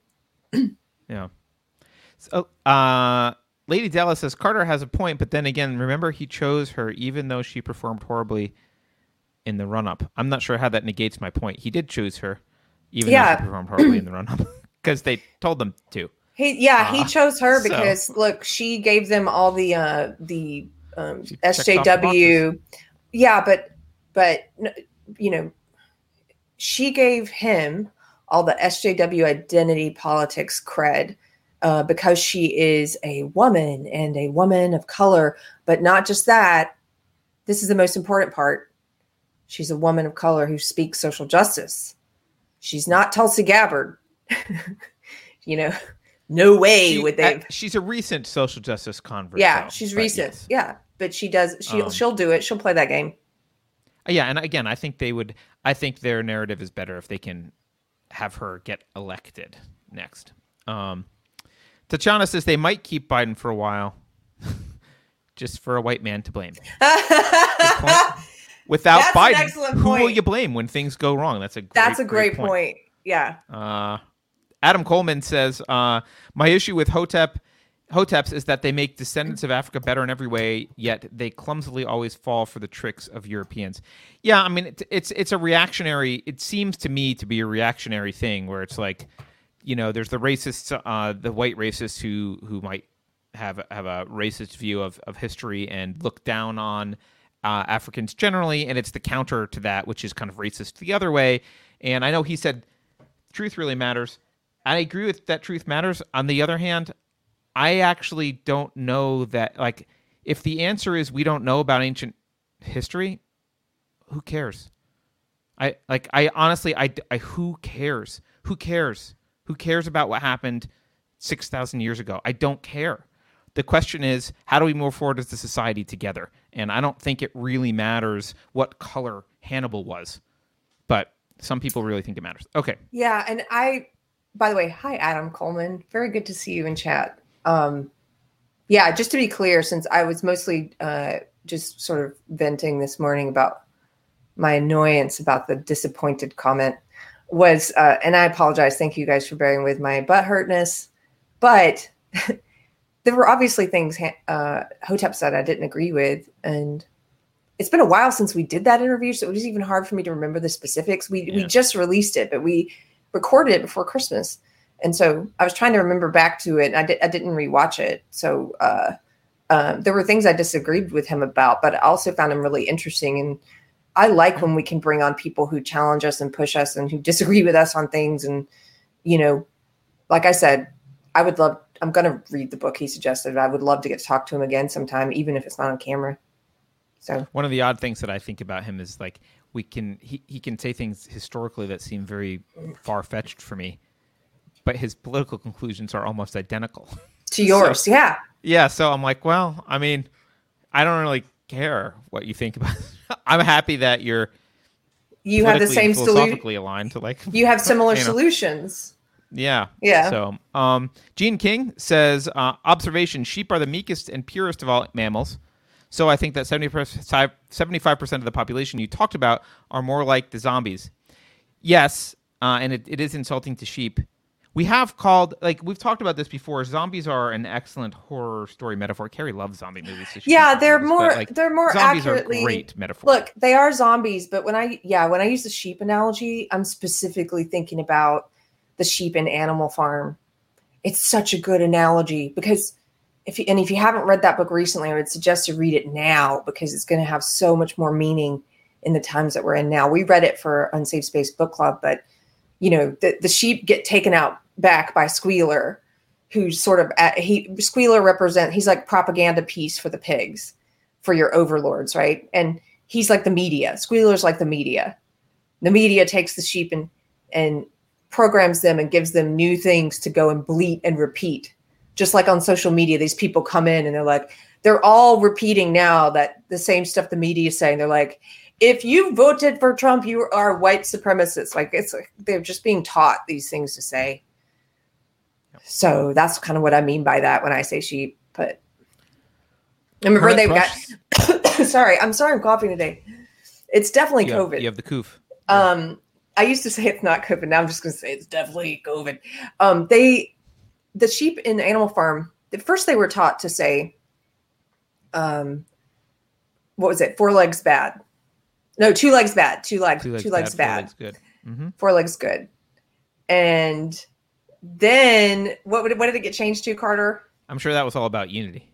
I don't remember. 2 legs bad, 4 legs better. Was that it? I don't. You know what? I don't remember. I do remember they changed the rules all the time. And there was lots of exceptions. Like all animals are equal. Some animals are more equal than others. But yeah. Yeah. All right. Hermit Thrush says, I was warning people 2 weeks before S hit the fan in March to stock up. Those same scoffing skeptics are now the most rabid lockdown adherents. Yeah, I feel you, man. I was the weirdo in the store right before we went into lockdown with gloves and a mask and everyone looking at me like I was crazy. And now I'm the guy in there who's like sneaking to see if I can pull the mask down below my nose. Still getting crazy looks. Just for the record, it was originally they said 4 legs good, 2 legs bad. And then when the pigs started walking on 2 legs, they changed it and they said 4 legs good, 2 legs better. Oh, they switched it. Yeah. Pirate Tomsky says, have you seen the statements from Poland and Mexico, big tech? Big tech. I wonder if those will be countries who need to be invaded as part of the new regime. I have not, but that sounds good. I did see that somewhere, was it some township or somewhere in Idaho that banned Twitter? I did. Well, here's what's interesting. So I saw headlines, and I haven't read these articles yet. I've bookmarked them. I want to read them. There's so much. Again, this week in particular, I just feel overwhelmed with news and with how fast they're accelerating. And I still have one big story that I think we need to cover. But but I saw 2 headlines. One was about Poland. Okay, Poland saying we will not censor people on social media, which that makes sense to me. That's coming from Poland. Sure, and then, although they can't, right? It's Twitter who censors people. But. Right, but they're, let me see if I can find this because I wanted to read it anyway. And then the other was Mexico speaking out against censorship on social media. Yeah. Here it is. Who'd have thought? You got to look to Mexico for some principled free speech stances. Yeah. Oh, wait. Oh, that's exactly what he said. Duh. I'm sorry. I was reading the 4 legs good thing. Yeah. So here it is. Poland's government. Thank you, Pirate Tomsky. I'm sorry I was adult. Poland proposes social media free speech law. Poland's government has proposed a new law to stop social media platforms deleting content or banning users who do not break Polish laws. The proposed bill would see social networks fined up to 50 million zloty. That's like monopoly money. I don't know what that is. For failing to restore deleted posts or accounts. The law would also establish a freedom of speech council. Now, here's what's interesting. As much as Carter hates censorship, I think he hates government regulation even more. So I'm curious what you think about this. You probably don't like this, do you? Or no. I don't know. Well, no. Although I'll say I've said this before, and I think there's 2 issues. I know there's a legal Section 230 issue, but I'm going to talk in terms of morality for a second because I don't know what Polish law is, and even the U.S. law is a little bit dicey. First of all, normally you are liable for. You can be sued for stuff that you say. So like New York Times can be sued for slandering Kerry, libeling Kerry, whatever. I forget which is slander, which is written. One of them's written. Libel's written. Libel's written. So they can get sued for libeling Kerry and saying that things that they know to be false or whatever. And the reason that obviously Twitter has a carve out for this is they promise not to edit. Now, clearly what they're doing is editorial. So I think by that standard, just legally, if Poland has something similar, that's an issue. My bigger problem with Twitter, not just that I don't like their censorship. Like obviously I don't like their censorship, and I think it's bad and we should oppose it. And that doesn't mean they don't have a right necessarily to do it. Here's where I think they don't have a right. Twitter and Facebook, but especially Twitter. Twitter gained their market status as the dominant player through a promise to the public that they would support free speech. Yes. They gained their status promising to be an open platform for people to have dialogue other than illegal things. And I think because that was their promise, changing it, their behavior where they started to do this stuff, it only occurred after they were a publicly traded company and they were clearly the market leader for microblogging. So they used, it's a bait and switch. They used the promise of free speech and supporting free speech to attract people. Had they from day one said, we're a microblogging platform with a radical leftist agenda who will ban you if you don't say things that are in line with our narrative / the WHO cathedral narrative, I think they probably would have had trouble maybe MySpace would still be around, or well, maybe that's Facebook, but whatever. Like, they would have trouble competing. But they didn't. They said they were about free speech. They said they were about open dialogue, and that gave them the market position that they have. And so I think from a moral perspective, they are guilty of committing fraud. They have fraudulently sold themselves to the public as a proponent of free speech. They turned around once they had a dominant market position and yanked that out from under the public. And that is fraud. If I promise I'm going to sell you a car and, after you pay me the money, I send you a Matchbox car, that's fraud, right? And that's what Twitter has done. And so I think that there's a moral obligation to stick to the principles that they outlined when they were founded and when they were a fledgling company, convincing people to join their platform. Because anything that they do now, people join now even knowing that they're bad, because they're the default. They're the 800-pound gorilla, so they kind of have a market leadership position. It's the transition between startup and market leadership where the fraud occurred, where they got to market leadership and then switched their position. So I think that's unconscionable. I think it's immoral, and I think you can go after them for that. And, again, not someone who likes big government stuff anyway, or government solutions to things at all. If a government's going to do something, I think it would be interesting for Poland to say, I'll tell you what, we found your terms of service from 2006 or whenever. Like, you're allowed to implement those because that's what you promised people. Anything after that, people can sue you for fraud. And I think that would do a number on Twitter. But ultimately, politics aren't the answer, which is why we talk about philosophy and culture on the show.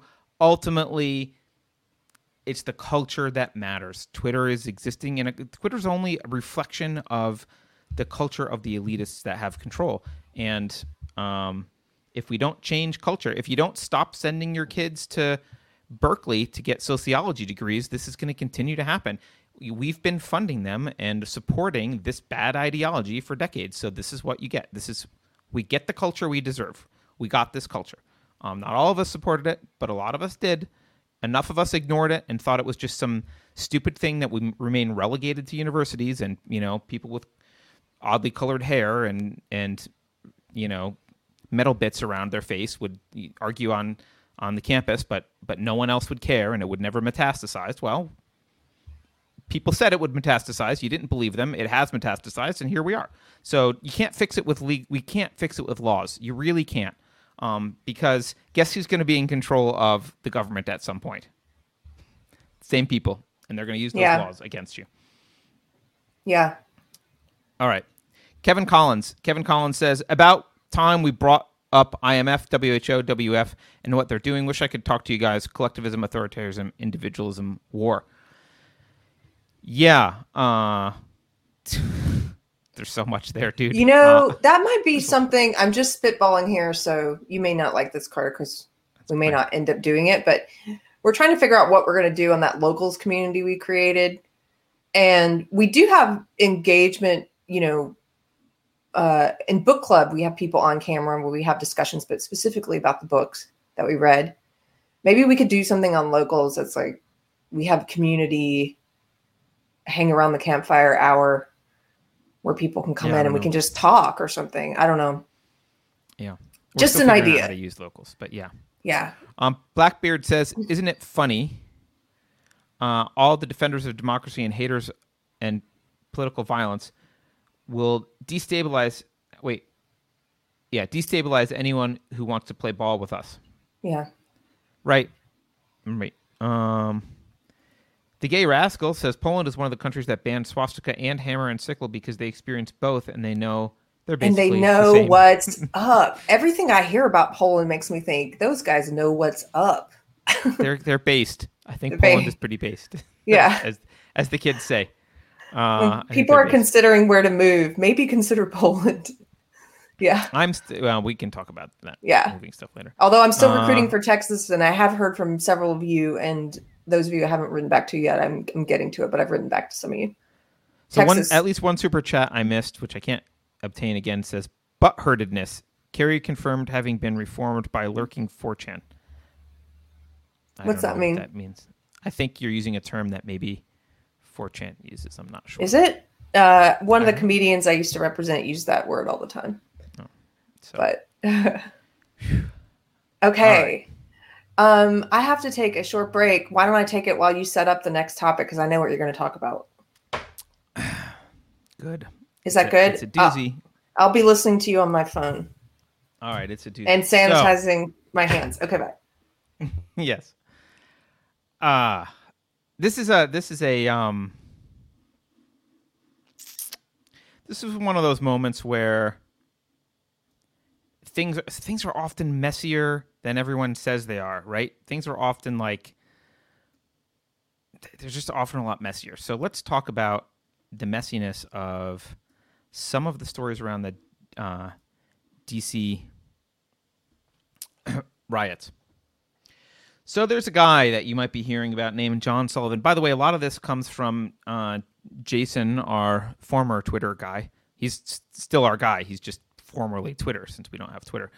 And so he did a great job. And also I'm going to shout out to Max Blumenthal, who wrote an excellent article.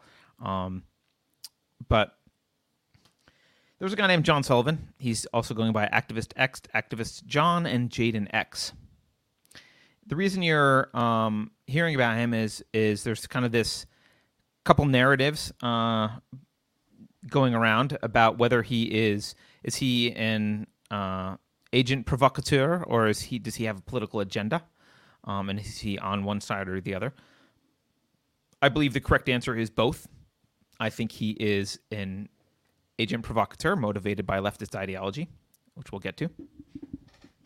Why are people talking about the guy? Well, he was at the DC riots. In fact, he was on the front lines of the DC riots. He actually is the guy that filmed Ashley Babbitt being killed. And he was with a woman named Jade Sacker. Now, Jade, oddly enough, was making a documentary about John and his brother James, which we'll get into. So that's why they were there, at least ostensibly. Now, he had his footage that of this stuff was featured on CNN. CNN, Anderson Cooper had him on.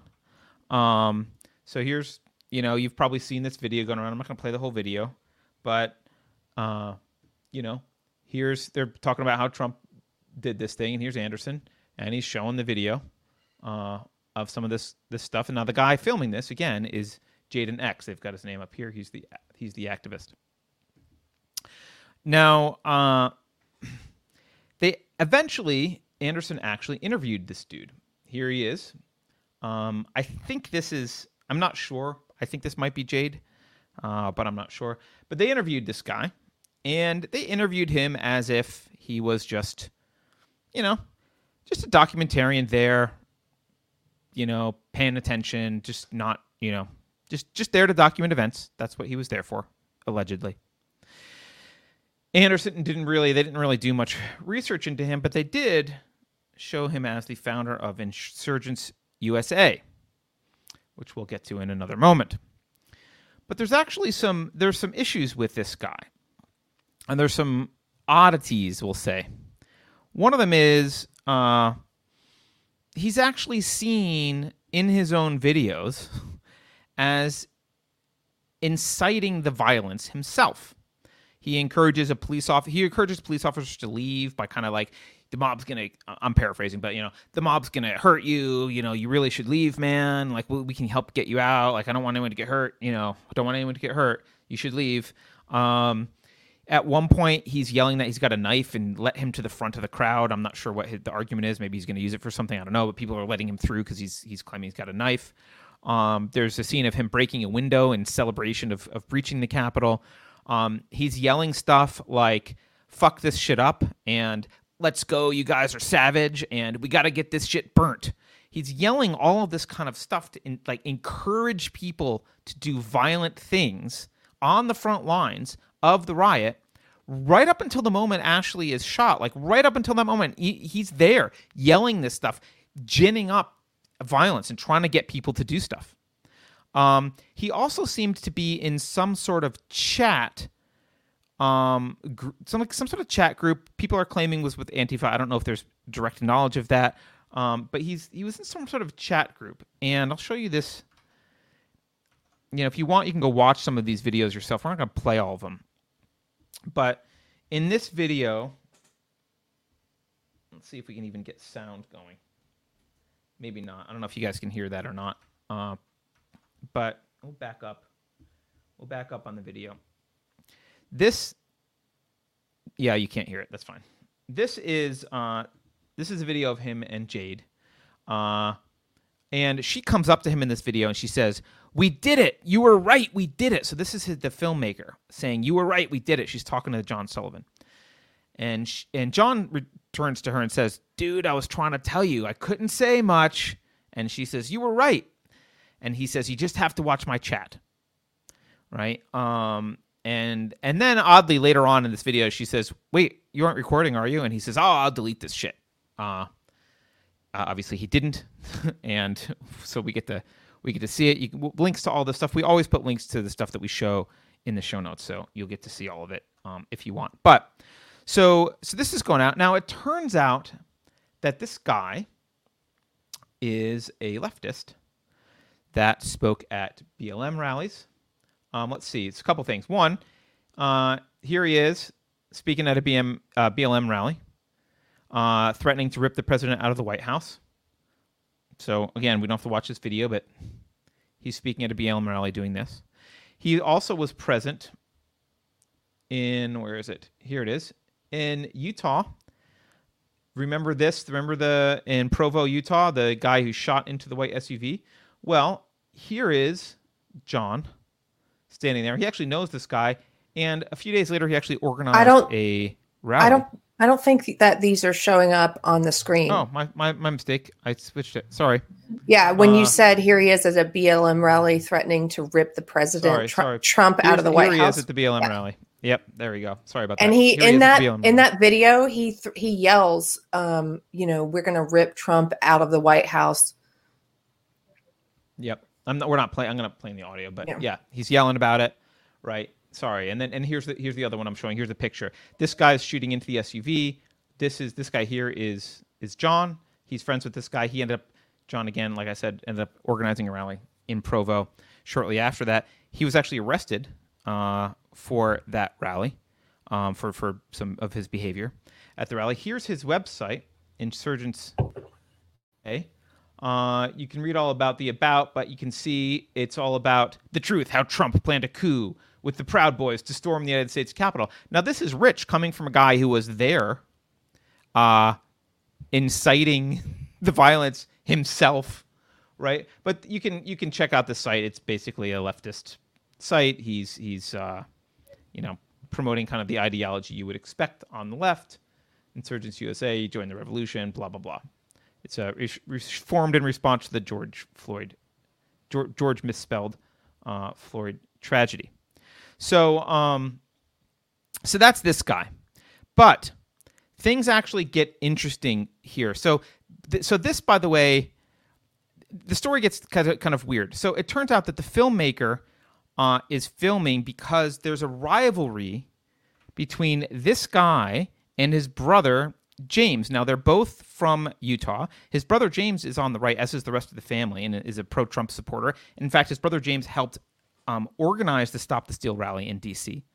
And James has been saying John is a left-wing infiltrator, basically from Antifa, and he's been throwing his brother under the bus, accusing John of being a left-wing infiltrator. And this plays into the narrative, obviously, that the right is now having. So the right is saying, look, this guy's Antifa.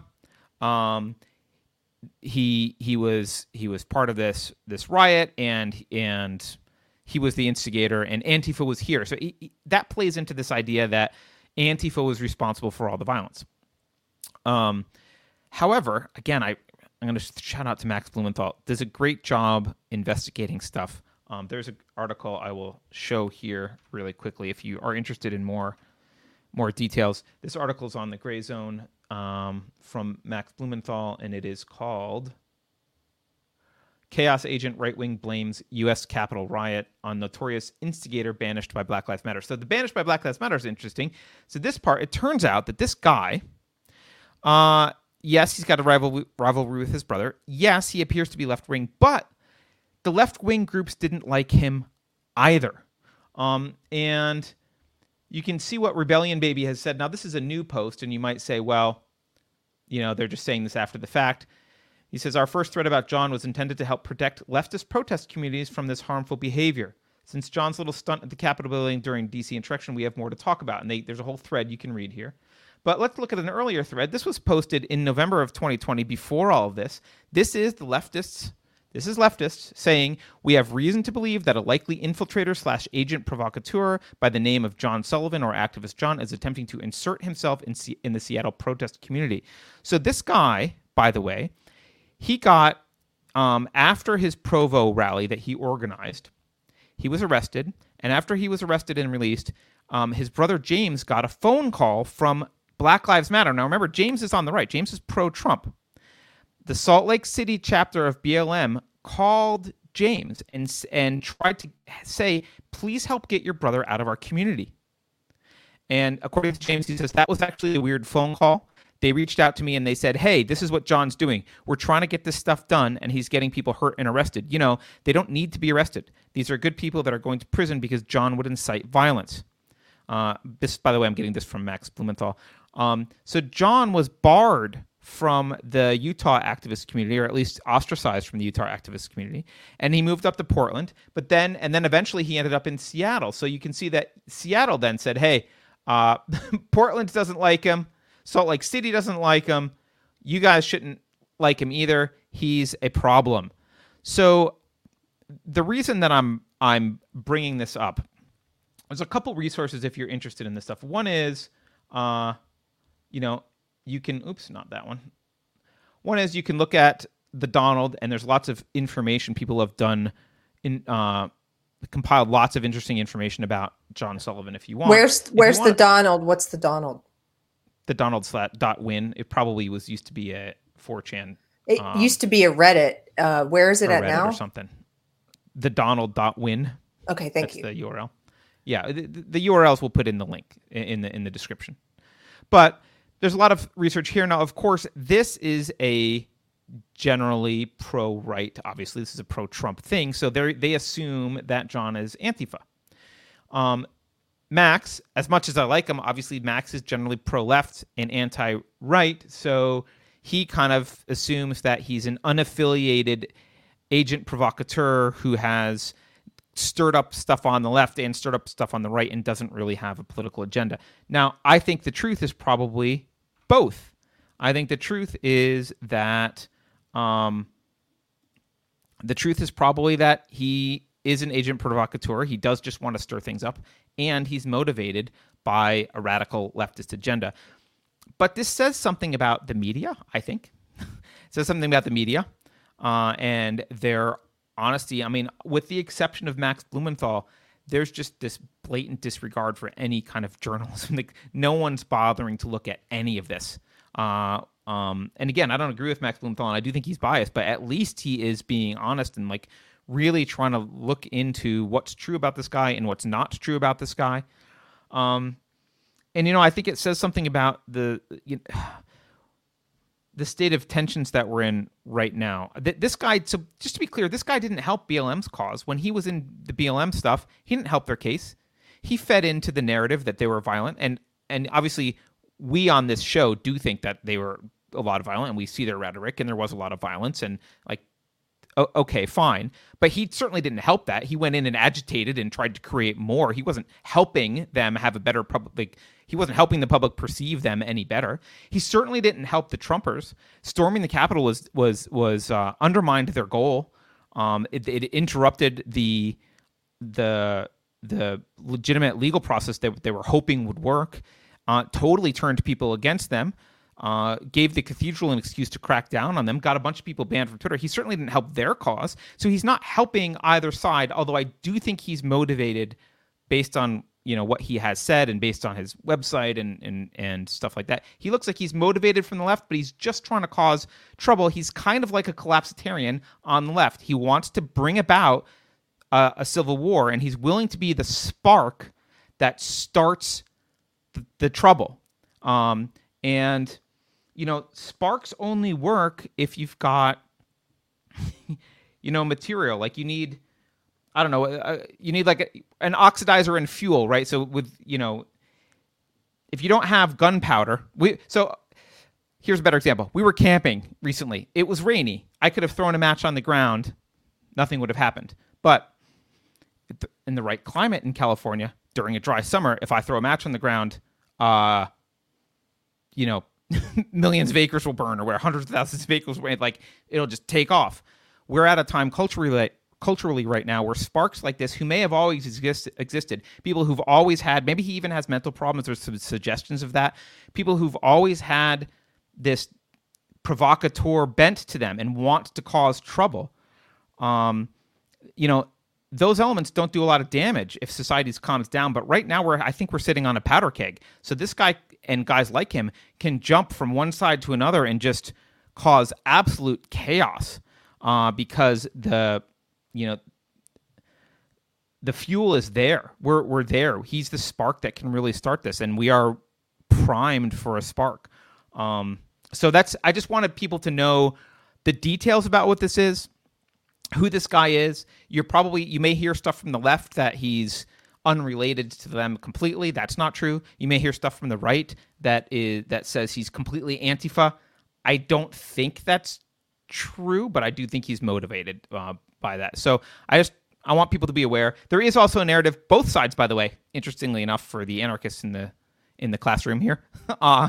Both sides, there are conspiracies on both sides that think he's a Fed. Both sides are like, I don't know. I think the guy's a Fed. He's probably not a Fed, but both sides are worried about him being a Fed. That's all I have to say about him. I don't have a lot of opinions about it. I just want to get the information out because, man, it is two completely different movies. It is two completely different movies, and you're not going to see the legacy media covering this. They're happy to have him on, like on Anderson Cooper, in any way that supports their narrative. To have him on and pretend like he's just there as an observer and filming things. But I would be so shocked if they did an expose on him and even did half of what you just covered and showed the footage of him threatening to burn shit down, he said, and how he threatening to pull Trump out of the White House before the election even. He's like, we're not going to have the election. We're going to pull Trump out of the White House. They're not going to show that stuff, Yeah.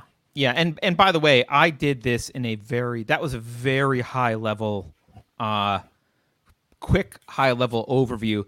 You can dig deep if this article from Max Blumenthal is long. He's one of the only people who's kind of jumping off the movie script and like, well, I see the movie and I like the bias of the movie, but I'm a little suspicious that this is the only movie. And he's like at least kind of willing to do real journalism and look in. He's done he's done just a tremendous job researching on this kind of stuff. So, yeah.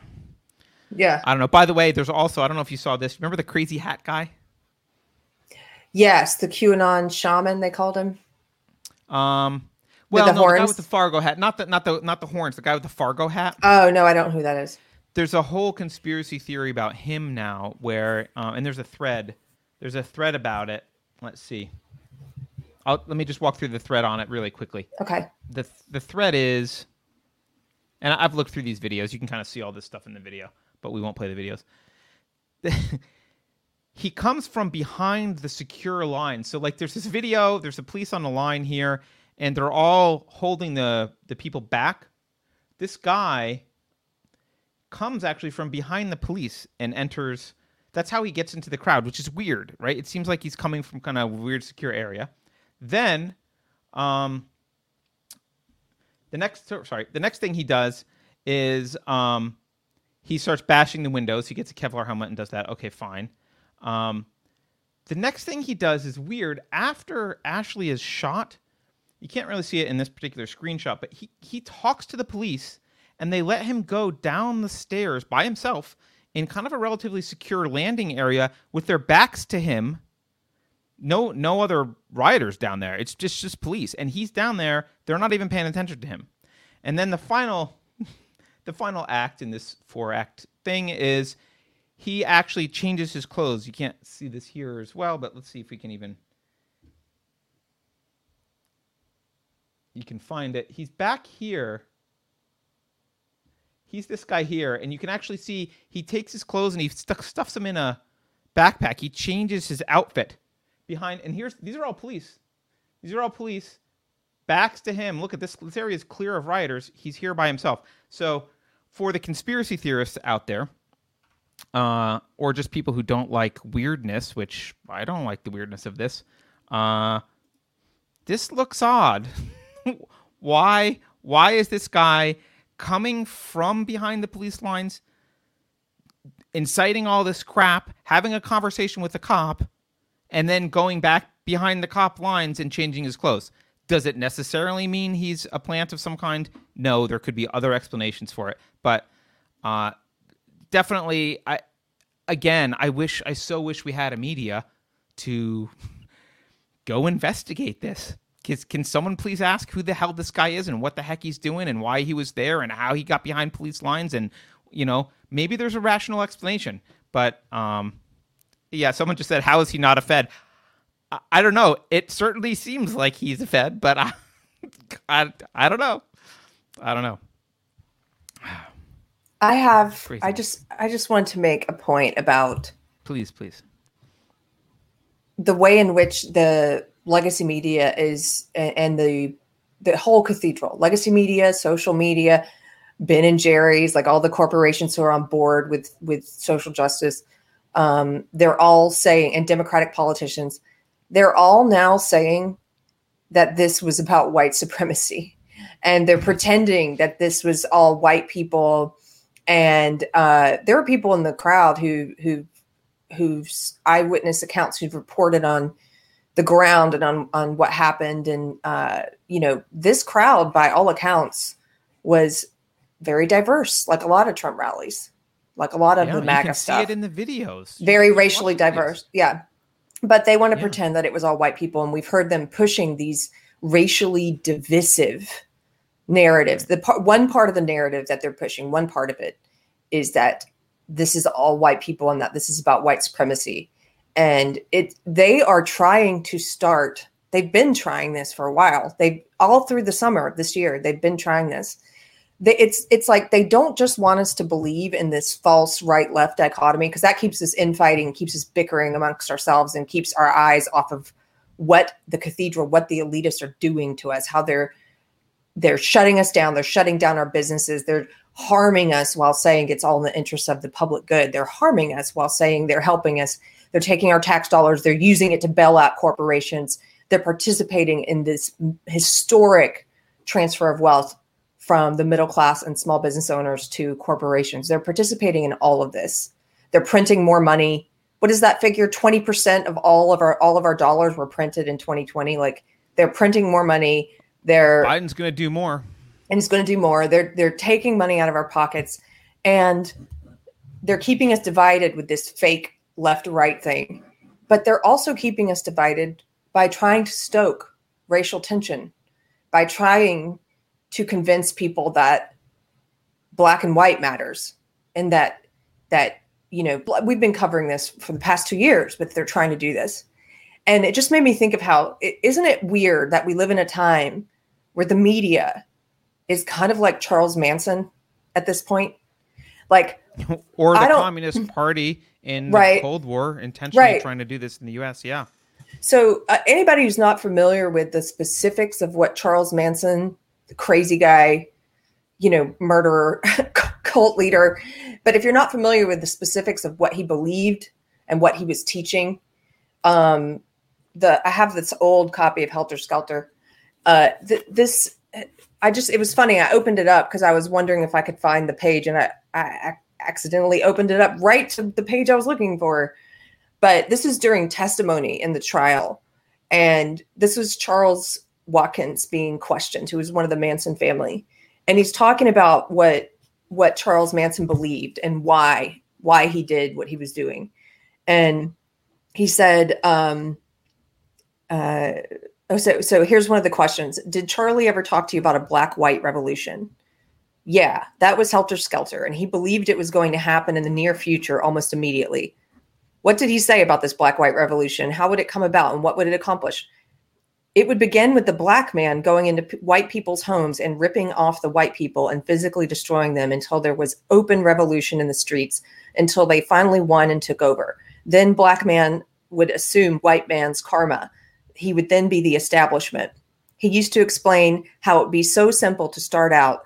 A couple of black people, some of the Spades from Watts, would come up into the Bel Air and Beverly Hills district, up in the rich Piggy district, and just really wipe some people out, just cutting bodies up and smearing blood and writing things on the wall in blood, all kinds of super atrocious crimes that would really make the white man mad.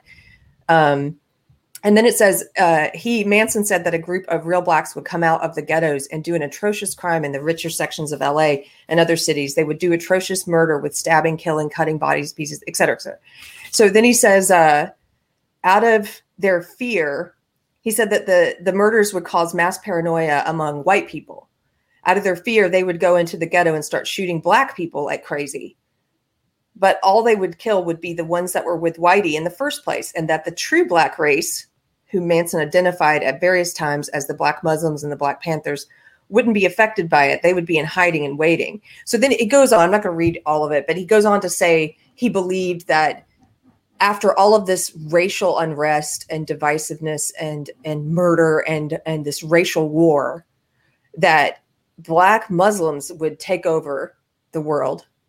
But he was also racist. He was super racist. And Manson said that they wouldn't be able to run the world because they couldn't handle what white men could do, he said.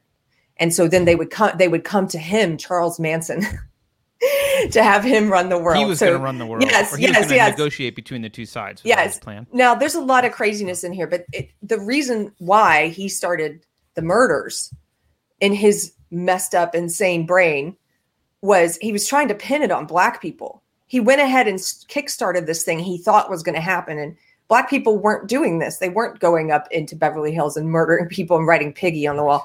So he started doing it and hoping that people would think, that white people would think it was black people doing it. He really wanted to jumpstart this racial war. And so what you're saying is Charles Manson was ahead of his time. I'm saying, yes, I'm saying the media makes me think of Charles Manson. Yes, they want a racial war. They want a right-left war. They want it. They want to sell papers. They want to get clicks. They want to get your eyeballs. They want us at each other's throats. It benefits them. And as you said, because it keeps people distracted from the fact that we're on a farm together and the pigs are busy taking over the farmer's house and rewriting the rules. That's the distraction. They've got the thing that I don't think Animal Farm did have was like the divisiveness on the farm with the animals fighting each other. Yeah. And then it would have had been the pigs like, well, the black sheeps and the white sheeps it's all the black sheep, so it's all the white. Like that would have been a more accurate version of the animal. And the pigs just, going to learn how to walk on 2 feet and hanging out and eating. Yeah, keep all the other animals fighting with each other, which is what they're really good at. They're really good at that, and we just fall for it. And meanwhile, they're printing money, which, by the way, is a tax on the poorest people. Yeah, but they're totally. You turn on the news right now, and all you hear is this racial division. Brené Brown is pushing it. Ben and Jerry's is pushing it. They're all pushing this nonsense, and they are morally culpable for what happens, for anything that comes after this as a result of that. That's what I think. Of course. Yeah. Someone says the U.S. media is not a phantom ghost. It's run by humans. You can find out who they are. Yeah, absolutely. Yeah. You can. Look, that's the sad thing. And the good thing, I guess, is at the end of the day, none of these people are like alien lizard people that you can't control. Like all these people are humans. Yeah. So they can be fought by humans. Someone gives you a super chat, Carrie, by the way, and says, I friend requested you on Facebook. I super chatted you guys last week in regard to woman contemplating suicide. Comment, interested in chatting. That's the guy who said he wanted Kevin to chat Collins. with us. Yeah, I Kevin responded Collins. to him in chat. I have a lot of requests. If I haven't gotten to it, I'll find you. I'll look for you specifically. Yeah. Can you give me one more rant on something? No, I'm ranted out. I'm gonna go lay down and watch it. I'm enjoying your rants. Honestly, like today's show, and actually the other day, I felt like this too. Like for a lot of the show, I got to just be and really enjoy the show. I was just like, this is great. I'm loving your rants. So, and I think the audience, I think you guys like your rants, right? Yeah. Your rants. I'm gonna go. Here's my bread and circuses lately. My housemate has a Netflix account, and we are watching a British baking show. It's a good distraction. It's really just wholesome, and they're just trying to bake beautiful cakes. And excellent. Everybody needs to take a break once in a while. I need to take a break once in a while. I can't be plugged into this all the time. You know, we've been trying to kick it up a notch this year. We've been doing more interviews this month. We've been guesting on other shows a lot. Like we're trying to really kick it up in these crazy times. And also because we know our time is limited on YouTube. And so I was like yesterday, I'm like, I just need to watch the baking show. Can you remind people where you've been? Where have you been lately? What other shows have you been on? It's been a number. You should check out. I was on Chris Williams, who's K-Dub True on YouTube, and he was on our show recently. We got to interview him. Well, he had me on his show. His show is specifically a Christian show. He's a Christian who talks a lot about social justice ideology and how it is opposed to the gospel. And he also raps about critical race theory. He's really good at it too, which is hard to do, I think, with rapping about something so dense, that kind of dense material, you know. But he had me on his show. You can check that out on his channel. And then the comedian Kurt Metzger had me on Can't Get Right with Kurt. That's on, you can watch it wherever or listen to it wherever podcasts are. He's also on YouTube. I was on Benjamin Boyce at the beginning of the month, and that was really interesting because he asked me a lot of questions about God towards the end, which in a way that no one's really asked me yet. And I really like Benjamin is a really awesome dude. And man, I'm blanking. There's another one. There's been several. But yeah, check out and support these channels, because everyone who's doing independent content right now is at risk of being deplatformed at some time. They may not go in this particular purge or the next one, but they're going to go in some purge as long as things continue on this path. Oh, Hunter Badger Radio. I was on Honey Badger Radio with Adam, and you can find that. That was a video one too on YouTube, Honey Badger. And then, I'll let you know. There's going to be more. We have more. We still have the interview with Cameron Pasha, which is going to be coming out. And this coming week, we're going to get to talk to Seamus from Freedom Tunes. If you guys like that channel, he makes some really funny animated videos. I'm really excited. Beverly's really excited to find out how much of the animation and everything he does himself. I think it's a lot, if not all of it. But yeah. So Pirate Tomsky, by the way, says that Tim Pool shouted us out about getting banned from Twitter. I didn't see that, but that's cool. Oh, cool. Thank you, Tim. And Beverly's helping us out with some super chats here. Beverly says, we missed Cecil's super chat. Everyone watch After School's YouTube video from December 22nd. Alan watched The Road to Hell is Paved with Good Intentions, a stunning tool versus the righteous mob. Cool. We will do that. We've been getting so many good recommendations lately. There's so much to watch and read. And I'm really excited about our book club list because, we've got so many good book recommendations to choose from. You guys need to get in the book club if you're not already in the book club. It's fun. Yep. It's fun. And a super chat that I missed from Azor Ahai. I'm not sure how to pronounce that. Sorry. Hi, Azor. It's Azor. Azor. Sorry. It says, if Twitter and Facebook take government money, how can the private business excuse work? Right. Well, that's a separate issue, which I didn't even get into, but that blurs the lines. Absolutely. You're 100% correct. I think it's a way by the government to subvert the First Amendment. Yeah. And Michael Rechtenwald has talked about the origins of some of these companies, the money that they've taken. And frankly, this gets into a much more complicated subject, which we won't talk about now, although Peter Schiff has said that he would be willing to come and talk about it with me. I was in the startup community for a couple decades. I was in the venture capital community a little bit and in the angel investing community for a while. I I think someone needs to really talk about how the monetary policy of the Federal Reserve and also the tight relationship with big banks, the Federal Reserve banks, and generally the banking industry, which is extremely tied in with the federal government. It's not a free market. Banking isn't a free market by any means. I think there are, as a result of that distortion to a free market at the very highest level of capital, I think that trickles down all the way through how it trickles down to how limited partners end up funding venture capital funds. It trickles down to how venture capital funds make decisions. It trickles down all the way to how startups behave. It has an impact all the way down at the very lowest level of starting a company in your garage, because of the way the incentives that the capital chain has set up for you. You've got a path to success as a startup, and that path to success is largely carved out by the higher up the money chain you go, the more it's carved out and the more it's affected by federal manipulation and basically oligarchical practices between the federal government and big money. So you might not have the same venture capital scene that you have today in a completely free market without the Federal Reserve and without being able to, without these oligarchs at the top being able to basically print themselves money, exploit crises to print themselves money at the expense of everyone who has to deal with inflation and all the other crap that they do. But that's a longer discussion at some point. I don't know what made me say go off to on clarify. So, I got Azor's name wrong. It's as you said it right. It's Azor.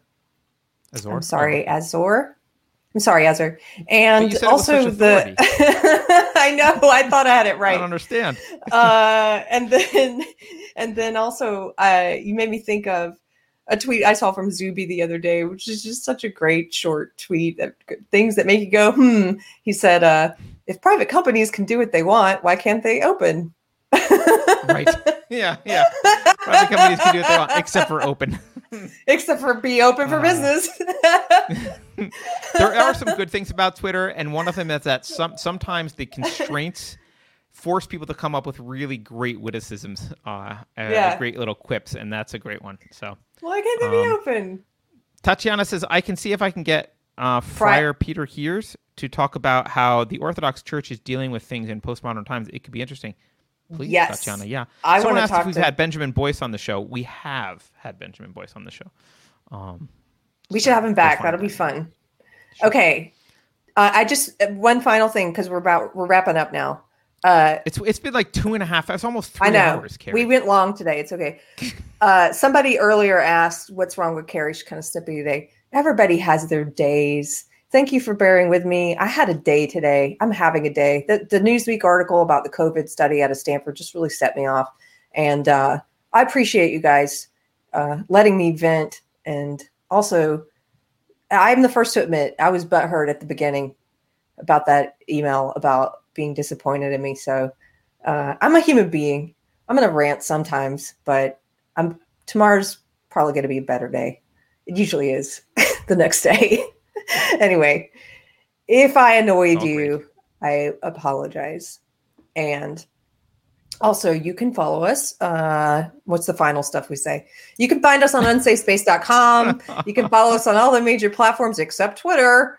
And you can also go to unsafespace.com book club page to find out about book club. We're going to be doing our discussion live. And Helen and James, the authors of the book, are going to be involved in some way. That's going to be on January 24th. You can read their book, Cynical Theories, and you can be a part of the conversation. You can also go to our donate page at unsafespace.com, and that tells you different ways to contribute if you want to be a contributor, or you can just contribute by putting out, like sharing the good word, liking videos, whatever, or just by watching. Absolutely. By the way, I have to call out, Wonder Freeman says, read Capitalism Magazine online. I have a soft spot in my heart for Capitalism Magazine because I used to write for them like a long time ago and be an editor for Capitalism Magazine. I haven't read them in years, but usually, if I recall, it was good stuff. Go check them out. Yeah, well, thank you everyone for watching. Do appreciate it. And we will see you on Monday. Book club's not this weekend. It's next weekend. Cynical Theories. Next weekend. All right. Well, thanks, Carrie. Have a good weekend. Enjoy something frivolous intermittently. Even a baking I show. always do. You know me. Okay. I'm a very frivolous person. Okay. Later. All right, everyone. Let's see if on the new setup I can actually give you your outro credits. The question is, will it work? Maybe. We'll try. Here we go.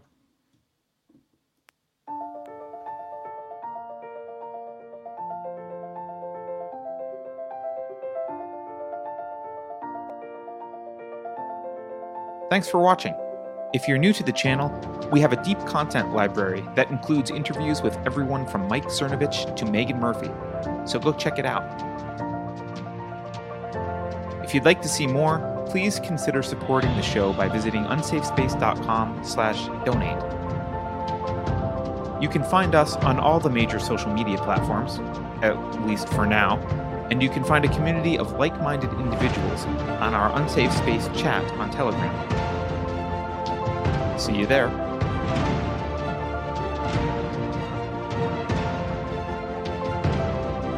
Warning. This is an unsafe space. Dangerous ideas have been detected. The content of this production has not been authorized by the Cathedral. Pay no attention to it. For your protection, the following co-conspirators have been unpersoned and marked for cancellation. Their mere existence is an incitement to violence. Here's a fun fact: soon enough censorship will be the least of your concerns. If you think about it, no one should be allowed to express opinions. But don't. Think about it, I mean. That's not your job. Thinking has been scientifically proven to be less efficient than compliance. Did you know that in 1977, researchers at Villanova discovered that the more often a lie is repeated, the more people would believe it? I thought that was interesting. Computer voice Curtis, never mind, that last line is fake news. Please disregard it and return to your safe space immediately. There will be cake.